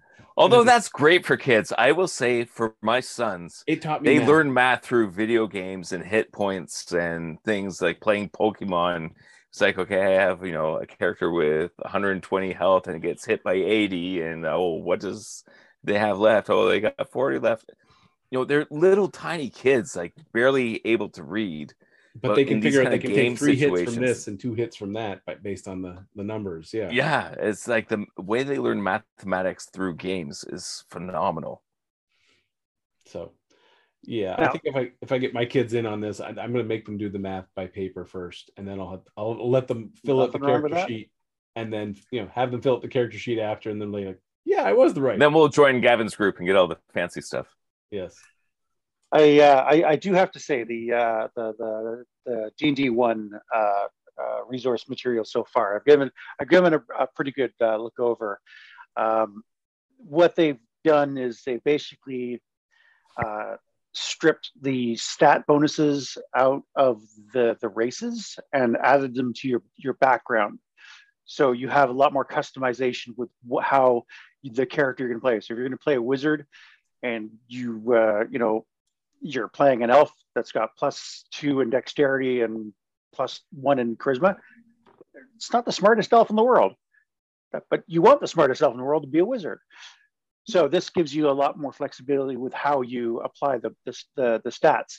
Some other things that I think are they're going to be dealing with as well. This is just on the character origins and character creation side of things, but they're giving you a feat based on your background as well. So if you're playing like a criminal mastermind, you get alertness. If you're playing a town guard, you get savage attacker. I'm just pulling off the top of my head because I don't have it right in front of me. But basically, you automatically get a feat right away, which helps you kind of tailor your character. So instead of just being a cookie cutter fighter, cookie cutter wizard, cookie cutter cleric, you're now the wizard who just happens to have a little bit of divine magic available to them. You're the thief who knows how to use masonry tools or something like that. It just gives you a little more jurisdiction over how you envision your character. I've been hearing some other things too. Like fifth edition has done a lot of things right, but some of the things that have been kind of baffling in terms of how they've done it is certain classes seem powerful, but if you compare to them other classes, there's a lot of stuff that doesn't make any sense. So sorcerers, for example, they're supposed to be the ones that they've got magic in their blood, but they have a very small selection of spells compared to, say, wizards who can get every spell. They tried to adjust that with their various new material books, new source books, and gave new sorcerer origins with bonus spells, but they didn't go back and give bonus spells to the old classes. So if you were a wild mage, you didn't get anything extra, but if you're playing like one of the newer subclasses, you suddenly have like 8 more spells you just automatically get. So I think what they're going to be doing with D&D 1 is they're going to be basically balancing things out a little bit more, give it so that players can feel like they're not being ripped off by making one particular choice when the other choice, which would be kind of like the perfect for the min-maxer, or the someone who's just trying to power game, just gives it a little bit more agency in terms of like how you can create your character. See, for me, again, going back to story, I like characters who are a challenge to play. So I think one of my favorite characters to play was a barbarian who's super strong with an intelligence of 4. So the DM would give everyone their information. Then he looked at me and say, "It's hot," and that's all I had to go on. It's hot. So there we go. Because limited intelligence, that all I don't understand. But I also had a ring of wizardry, which was a chain connected to a wizard with a collar around his neck, and I'd shake it and say fireball, and he'd cast a fireball. Well, you play the barbarian that casts spells. Exactly. Spells being his hammer. All right. So next up will be the top 10. So as people may have remembered, we have put together our own top 10 lists of our 10 favorite movies of all time. And we've been making our way down the list. At one point, we were going along at a healthy clip, but we had a couple of stumbling blocks. Last week we did 2022. Yeah.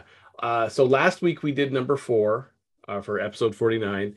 Gavin's going to put his number 4 in, and then we're going to move on to our number 3. So Gavin, because we didn't find out yours, Gavin. Gavin, what was your number 4 pick? Well, I'm glad you asked that, Mike. My number 4 is once again going to be a little off the beaten path. And as always, only in this spot because, well, somebody forced me.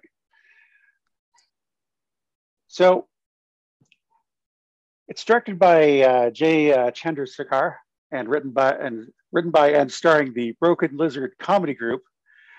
The comedy film Super Troopers.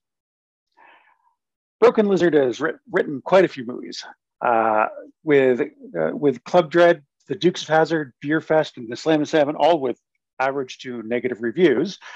Starring Jay Chandrasekhar as Lieutenant Arcot Ramthorn, Kevin Heffernan as Trooper Rodney Farva, Steve Lemay starring as Trooper McIntyre Womack, Paul Soder as Trooper Carl Foster, Eric Stolhansky as Trooper Robbie Roto, and Brian Cox as Captain John O'Hagan. Now, if you haven't seen it, it's about 4 state troopers. Say I have not seen it. You what? I have not seen it. So okay. There's the poster for Super Troopers 2, as signed by Eric. Damn it. Nice. So it's a story of 4 state troopers who patrol a 50-mile section of highway in the fictional town of Spurbury, Vermont, all competing for status with the local police department and trying to one-up each other on cases. And upon discovering a dead body in an RV after an all-out brawl with said local police force, which ultimately leads to a standoff with the now exposed criminal masterminds in the state troopers. Now, since Mike hasn't seen it, and honestly, it's how could you have not seen it, Mike? I just haven't. There's a lot of weird movies fun. I've not seen. It's 21 years old. You should have seen it by now. It's older than your children. Spoilers. I have not seen Alien. At least not all in one viewing. It's can't one of talk those to you weird anymore. things. No matter how many times, it's weird. There's I don't hear you anymore, a Christmas Michael. Story. I've not seen. I don't. It's a full movie. I don't hear There's you anymore. just weird things You that have happened. You haven't watched Alien? Life happens. No, every it doesn't single happen that time. much. Okay, married 25 years. I keep watching it, and it's like, oh, kid's having trouble. Oh, we got to shut it down. Okay, so I have seen the whole movie. Just not all in one sitting? Sequence. Okay. And then over the last decade, we were going to watch the whole thing. Someone falls asleep. Something happens. Anyways, sorry, Gavin, stumping on your time. Super Troopers. Go. So from the bits that they play upon unsuspecting drivers, such as the meow skit, where Foster uses the word meow as many times as he can as a conversation with the driver, to screwing with some teens who force one of their own to eat an entire bag of mushrooms, to the distraction of a hunter seemingly going bareback on a grizzly bear. It's one of the funniest movies I've seen, in my opinion. The maple syrup chugging contest near the beginning alone was worth the price of admission. The plot is fairly threadbare but serviceable, but the banter just makes me laugh. Why do I like it so much? It's off the wall, it's stupid fun, and the gags are straight out quotable. I mean, easily one of my most quoted movies. Is it a great movie? I wouldn't call it like Oscar winning by any stretch of the imagination. If it's on your number 3, I think it's pretty Oscar worthy. Okay, sorry, keep going. But it's definitely one I can watch again and again because it just makes me freaking laugh. That's awesome. And okay, scene. I gotta watch it. Yes, you do. I'm shockingly disappointed at you. Yeah, the fact that the poster's upside down, but it's supposed to be like that. That's amazing. Yeah. I'm going to pistol whip the next person who says shenanigans. Hey, Farva, what's the name of that fancy restaurant with all the crap on the walls? Shenanigans? Oh! Hands on the pistol. Well, that's hilarious because me and my wife, Mrs. Kitchen, we have this whole shenanigans joke that's been going long term for decades. For that alone, the fact that that's tied in. All right, so it's a date movie.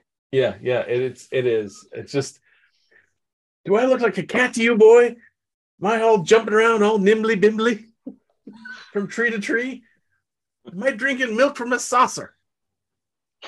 Do you see me eating mice?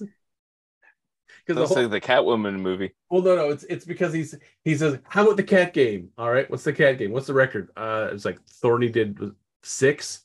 It's like, I think you do 10. 10? Starting right meow? And just every time you say the word now, you say meow. And it's just like, yeah, you know what? The person he's doing it to is Jim Gaffigan, the comedian. You could tell is struggling not to laugh. He is visibly struggling it while sitting in the seat, listening to the, excuse me, are you saying meow? Am I saying meow? I don't think so, boy. Meow. How fast were you going? Like, just, you know, the best part about that is his partner was on the other side, on the passenger's side, and you can see, like, from the window, you can see basically his chest down to his stomach, and he's like convulsing, trying not to laugh out loud. Yeah, it's great. So I got to meet Eric at the Albany Comic-Con, and that's where I got the Super Troopers 2 poster. I got to sit in on the Q&A, and then met him later, and I got him to sign the poster. He's stupidly funny guy, and he's like, he just like, unfortunately the rest of them were supposed to show up, but there was there was a family incident and then a missed flight, and so he was the only one who made it. So I only got his signature on the poster. But yeah, it was such. I mean, I like Super Troopers 2, but Super Troopers 1 is the better film, is the funnier film. Cup the balls. Yeah, so Mike, you need to see it. You really do need to see it. I'm sold. So my number 3, because now we've done number 4s. Finally got through the 4s, people. We're finally done number 4s.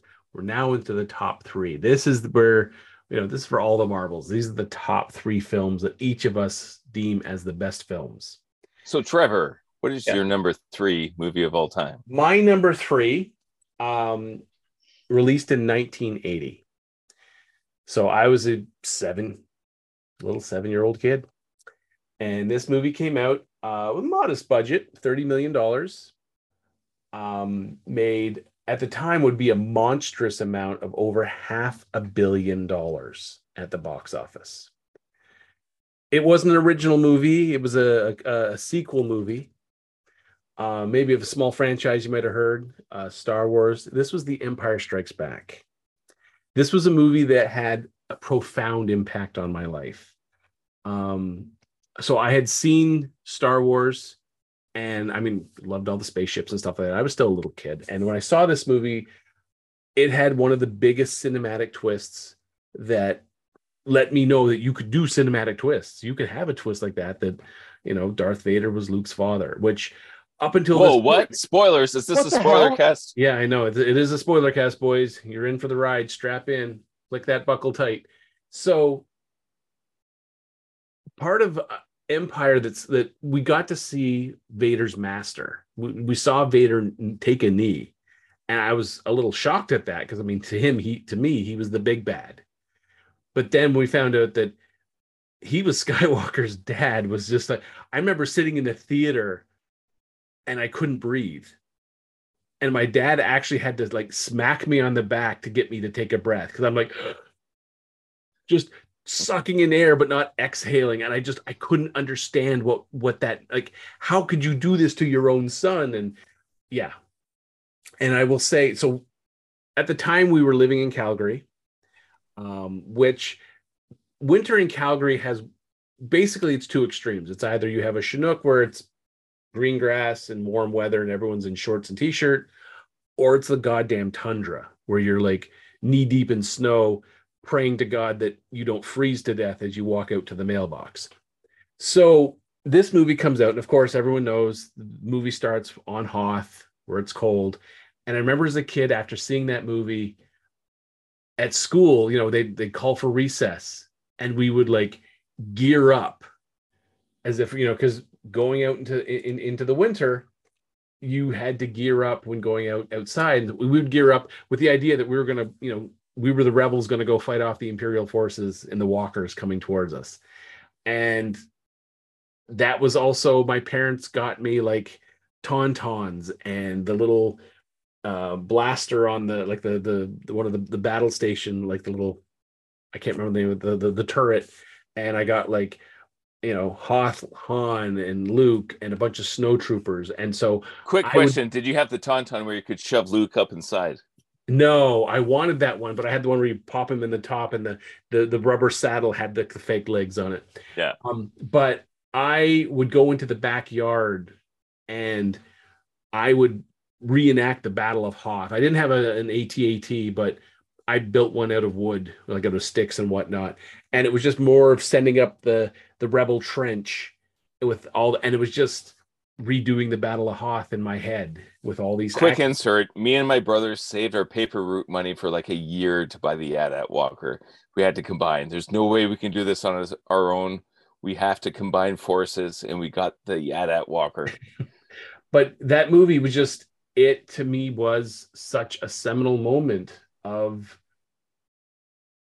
I couldn't fathom how a movie this great and all the different storytelling and that big plot twist of Darth Vader. And so it was such a changing moment for me that, up until this point, I would, all the sort of kid things from this point on, any waking moment, I had a scrap of paper and a pencil, and I was doodling TIE fighters and X-Wings and AT-ATs and Vader's helmet and stormtrooper helmets and all that sort of stuff.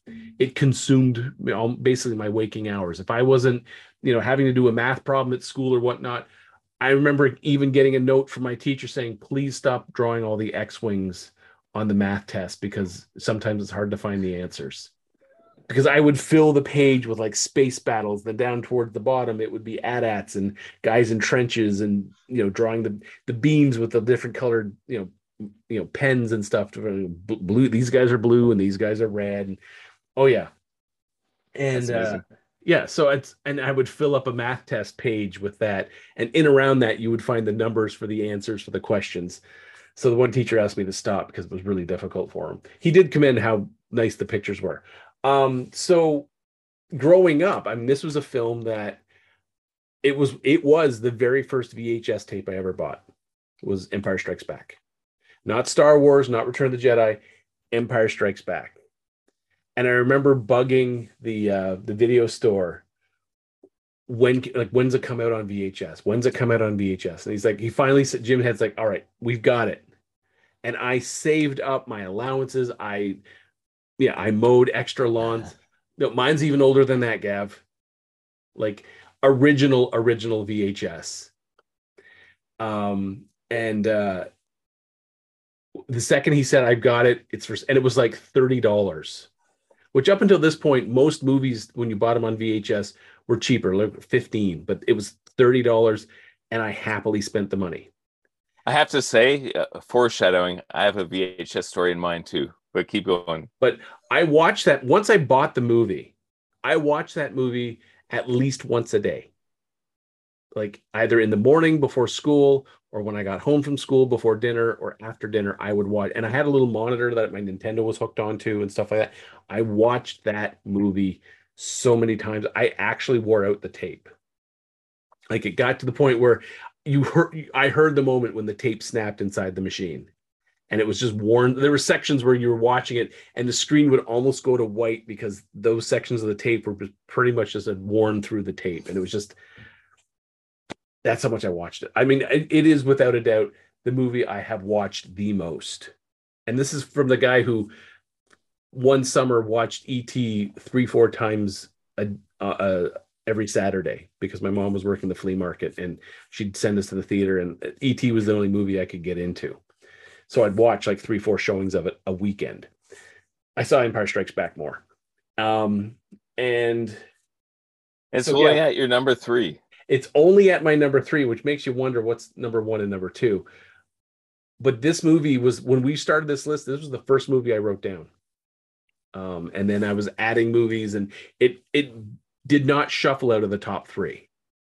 It stayed at number 1 for quite a while, and then got shuffled out of 1, shuffled out of 2, and stayed rock steady at 3. And other movies came up to it and never made it move. So it tells you how much I love this movie.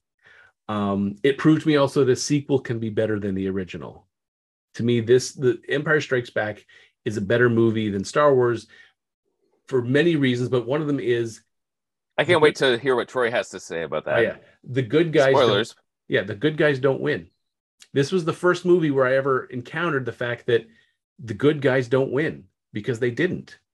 That's why I loved Infinity War. That was my children's empire. They slunk off and licked their wounds, but they didn't. The good guys didn't win at the end of this movie. Han Solo's been taken captive. Luke's lost a hand. And they're on the run. And I'm like, you mean the good guys don't always get to win at the end? And it was funny. It was my dad that said it's more like real life, like that way. The good guys don't always win. Sometimes you don't. Sometimes you win. Sometimes you don't. And you've got to understand that, and you've got to realize that is an outcome. And that changed me, because up until this point, all the movies I had seen up at this point, by the end of the movie, the good guy won. The bad guy was defeated. The good guy won. And this was the first movie I saw that wasn't the case. And I was like mind blown multiple times. So that is my number 3. Michael, what's your number 3? Back when I was in high school, I would do these babysitting jobs. And obviously I had a lot of younger siblings and new people. So it's like, hey, Mike can watch your kids. So I'd do that. Easy money. So, you put the kids to bed and just sit around and eat chips and popcorn and watch movies on TV. And of course, City TV always had movies airing, normally uncensored, which was awesome. So I was flipping through the channels and you see Harrison Ford sitting there. It's like, what? Like, what's Han Solo doing in this movie? It looks so weird. Why is he eating noodles?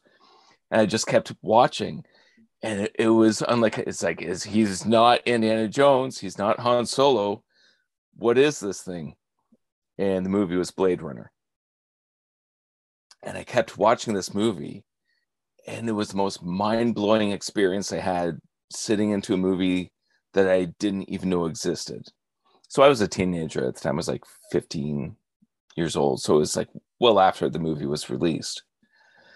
But immediately that just stuck in my head and got the cyberpunk genre imprinted in my brain. The Ridley Scott directing, with like the long shots and then crazy special effects. And it just stuck with me. And at that point, I wouldn't say it would have been on my top 10 list. But then around 1992, they came out with this thing called the Director's Cut. And so we were in Sheridan at the time when they were releasing this on VHS. And myself and John Scallon, we went to the video store. It was like, this VHS is going to be released. We have to buy it. It's like, okay, it's going to be $50. Like, what? $50 for a VHS? It's like, screw it. I'm buying it. Like, I have to see this thing.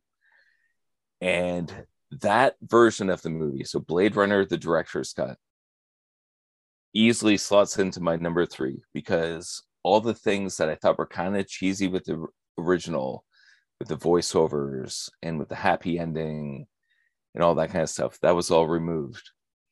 The insertion of the unicorn sequence, where it's like, whoa, Deckard might be a replicant, is crazy. And throughout this whole movie, there's so many of those cyberpunk elements, like both that and Akira. And like I said last week, Akira didn't make the top 10 just because it didn't quite finish. It didn't finish off the story. But Blade Runner, as its own little entity and encapsulating that whole cyberpunk genre, was phenomenal. The Vangelis soundtrack, amazing. That's one I had on CD, would just constantly listen to while animating because it's so ambient. Oh, the ending credits, man. Oh, so amazing. And yeah, that's just a movie that stuck with me. And there's so many interesting things how it changed from Do Androids Dream of Electric Sheep by Philip K. Dick, where after watching the movie, going back and reading the book, you realize these are two completely different entities. Like, concepts exist that are the same. But that's one of those cases where they took the story, changed it, flipped it, created its own thing. And it was really strong. And I don't know about people who read the book first, if they said, oh, this movie sucks. Maybe that existed. But I watched the movie first and thought it was really powerful. And all these ideas of humans playing God and what does life mean? And like the whole 4-year lifespan. And then all those improv moments, like Rutger Hauer doing the, Tears in Rain. There's so many powerful moments in that movie. And because I came at it so unsuspecting and just got steamrolled by it, it just stuck in my head forever. And actually, a fun fact, back when I was working on Hellboy, there's a scene where the Samael monster is getting blown away by the agent. And so he's writhing around on the ground. And I was like, oh, I need a reference shot for that. So it's like, oh, well, when Pris gets blown away, I'm going to use that as reference. So I animated the scene with Samael doing the Pris thing. And when the animation directors showed it to Guillermo del Toro, he goes, oh, that's the Pris shot. Yeah, I love the Pris shot. Just have him do an extra slam at the end of the Pris shot. So the fact that he could recognize that inspiration in the shot of the movie, I thought was amazing. But yeah, Harrison Ford is one of those characters where he plays multiple characters that you just love. And I think that's one sign of a great actor. And I've got that in a few of my lists where there's an actor or a director that has multiple things, like just like Trevor, you have a bunch of Spielberg in your list and all this kind of stuff. But Harrison Ford, the way he keeps showing up in everybody's lists, goes down in history as one of the greatest actors of all time for me. And Blade Runner, the cyberpunk genre, the Ridley Scott directing style, everything about this movie, it just got me hooked into this cyberpunk genre. And again, back in college when you were doing the cyberpunk role-playing games and stuff, there's such a, I don't know, like a strong part in my heart for this genre. I love it when it's done right. So yeah, that's my number 3. Quick question. What did you think about the sequel? I thought it was weak.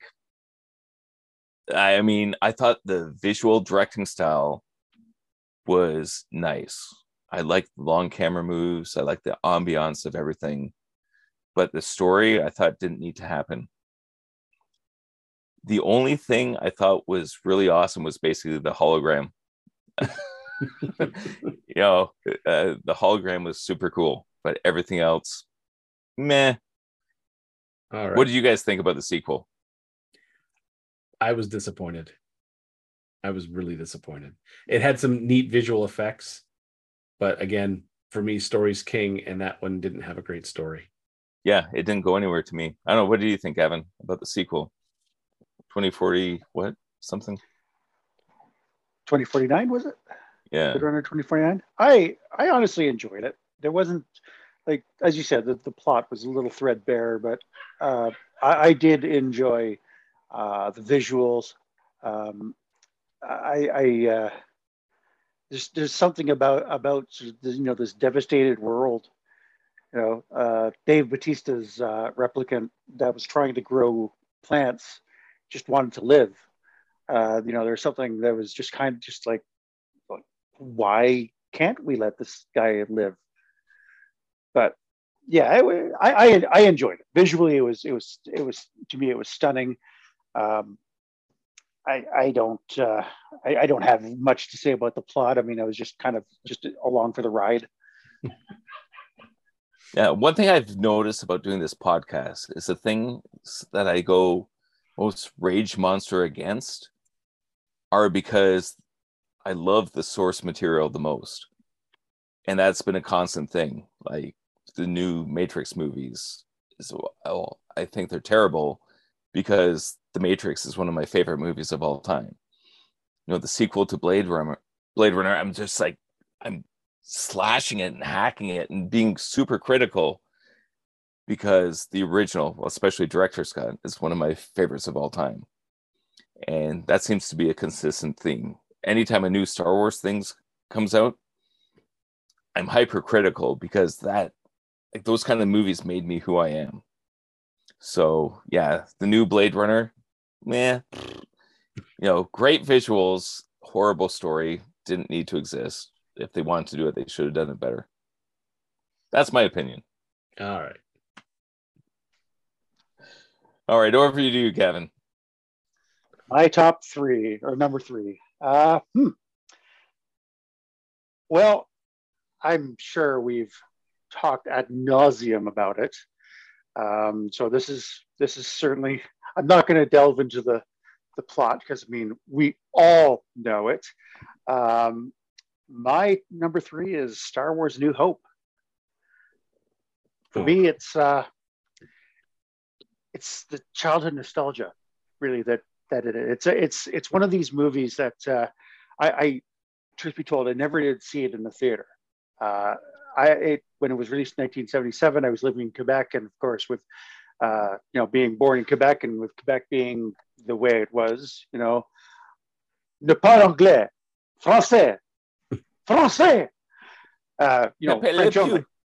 So I don't remember ever going to the movies in Quebec, and so when I think it was the Super Channel or something like that. It was one of the pay-per-view channels that had like Super Choice or First Choice or Super Channel. One of those guys, right? And they were having a free weekend, and the big movie that they were basically broadcasting for a free weekend, and I think this was around 1980 something, 1979.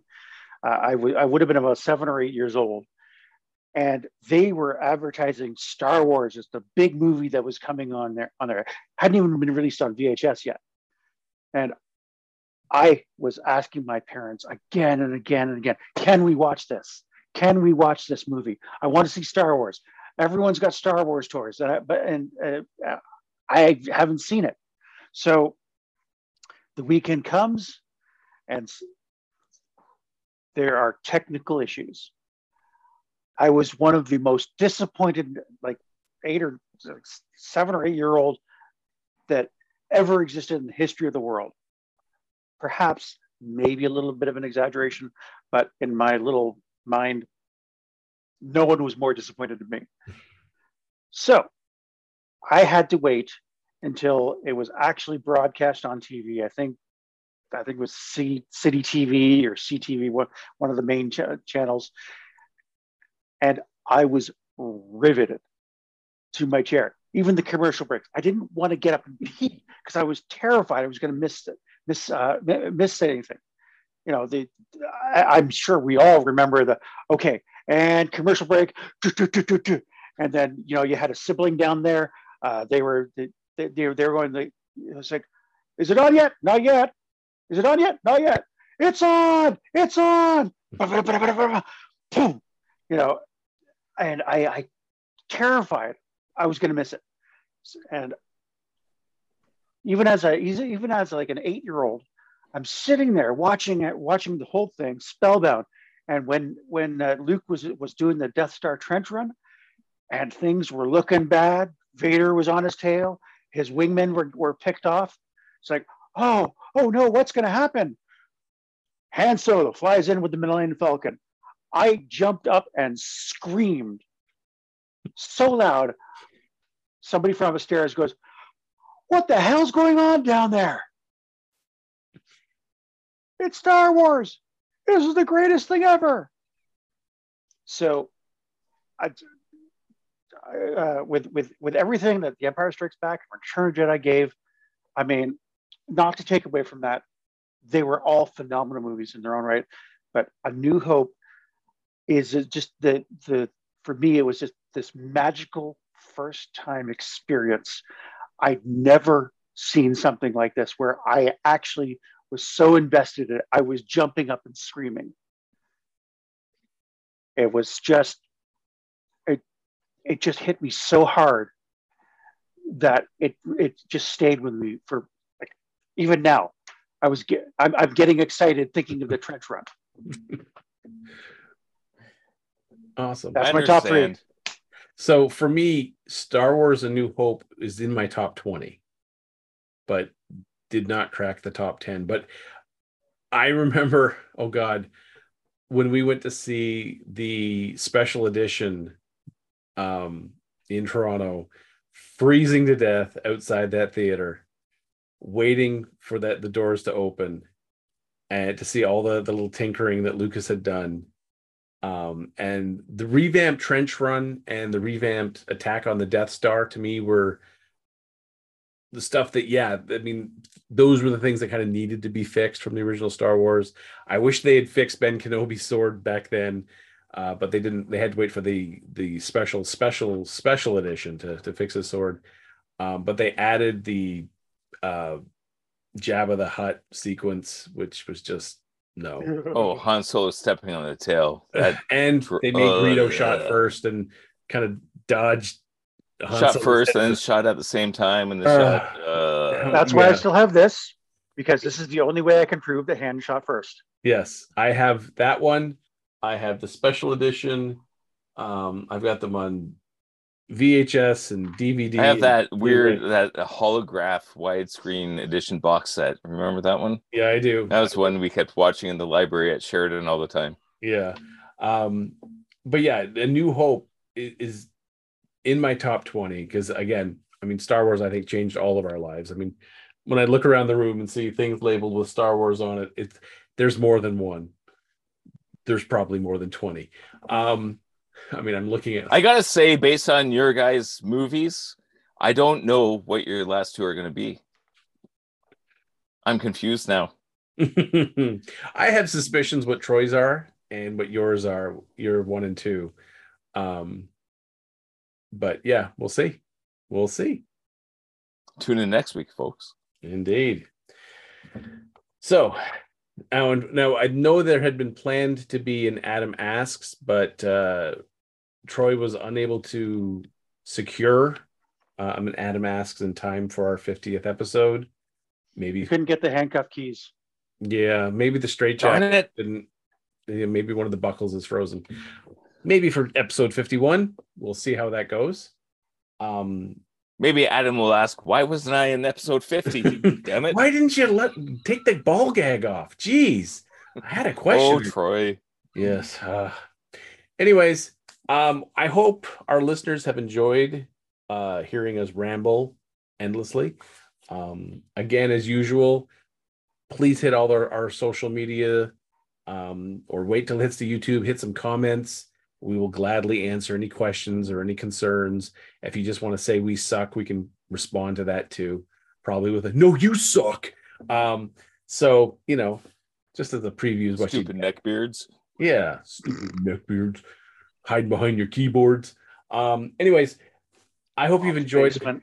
Yeah, I hope you've enjoyed, 50 plus episodes if you add all of the supplemental episodes, which I kind of want to do some more supplemental episodes because those are fun. Any thoughts from you guys you want to talk to the viewers about? Go ahead, Gavin. I know you have lots to say. Not this time. Drawn blank.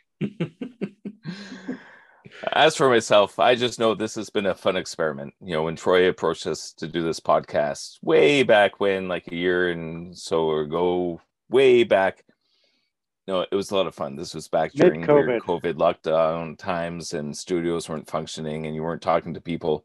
And it gave us an excuse to get back together and have a little chat. Like, it's been a long, long time since we actually met in person and had conversations. But the fact that we were able to jump back into this, and it feels like old times. It feels like 25 years ago, and we were still sitting at the tables. Yeah, still sitting at the tables in the freak pit. I do have something that I want to say. I know you did, Gavin. I was just filling time until you chimed in. When WandaVision and The Mandalorian were starting to air, I had realized that my social circles in which I could talk to people about had kind of dwindled and vanished, based like with people who I could just call up or see in person at work or something like that and excitedly discuss it. And when COVID hit, that made things significantly worse because, well, I swear I did not see anyone but Amanda for like at least 5 months. Not that there's anything wrong with that. No.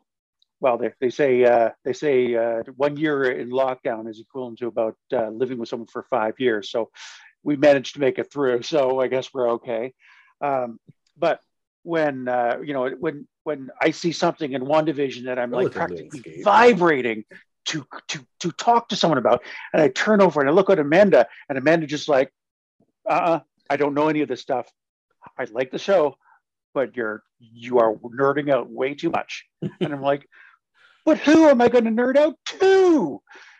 And then Troy messaged me, and I was like, a podcast talking about nerdy shit? You son of a bitch! I'm in. It's so yeah. This has been. Mare got me a mic because she was like I seemed happier because I was able to geek out, not to her. Because it was the same thing. She was like, she's like, you've been talking for 15 minutes and I tuned out after the first 30 seconds because it didn't interest me. And I'm like, tale as old as time. Thanks, honey. I mean, thanks a lot. And she's like, no. I I'm sure whatever it is great for you and because you're very enthusiastic, but I don't understand like 100th of the references you're making. And so I lost interest and tuned you out a while back. I'm like, oh, thanks. Good try. So yeah, so when this started, she was so that's why Meredith got me the microphone and made sure I use it, because she even said the first couple of podcasts I sounded really hollow and tinny and far away. So that's why she made me get the mic. She didn't make me, but she got it for me and said, all right, now use it. So I think I sound better these days than I did in the first couple of episodes. So hollow and tinny. A little more full and vibrant. Yes. Yeah, ladies like that. To entertain. So yeah, this has been a fun 50 so far. I'd gladly do another 50. Well, Gavin has same. Playing in yep. Yeah, Absolutely. and hopefully Troy will join us in this one, whether it's through editing or inserts or whatever producer magic he has. But Let's have some magic. Full quartet in here. Is he using DaVinci Black Magic yet? Do you think? I don't know. We'll have to ask. Sounds like he's doing some weird phone magic, but I don't know. So I think that's going to wrap up episode 50. I'd say tune in next week. I'm not sure what we're going to be talking about yet. Maybe probably the same stuff we've been talking for 50 episodes about. Nerdy crap, chirping about shows, and woke casting and why I'm wrong, all that kind of stuff. Someone's got to be business as usual. The other people are right, so we can't all be right. Yeah, if we're all right. We'd be like and it wouldn't work out. I can't turn left. That's why I can't steal. That's why I can't race in NASCAR. I just can't keep turning left. Eventually, I'll make that right turn. There's a pileup on turn 4. I can't help it. I'm right. All 43 cars are in the accident. Guess we're going home, folks. So from there, I believe our last step is a collective goodbye. Can we do it? Do you think we can do it for episode 50? I think we can pull it off as long as Gavin doesn't mess it up. You ready, Gav? We'll do a countdown. 3, 2, 1. Collective goodbye. Yeah. Yeah. I think that's worse than our very first one. I really do. Cordial. Yay. I just wait for episode 51. We'll have it. Don't worry, folks. I pity the fools. All right. This has been Geeking Off the Page, a Planet Geek production. Please be sure to subscribe, share, rate, and review. You can find us at our social medias through Facebook, YouTube, and TikTok. Search for Planet Geek Productions. On Instagram and Twitter, Planet Geek Pod. Or you can send us an email at planetgeekpod@gmail.com. So until next bad time, same Spider Channel, may the Force be with you, and thanks for tuning in. Greetings, geeks. This is Mike, and we're getting the band back together. Hi, I'm Trevor. And I'm Gavin. Rounding off the things is Troy, who is currently... Exactly. So, Mike, what would you like to start off with? Over to you, Troy. What's your top 3 movie of all time?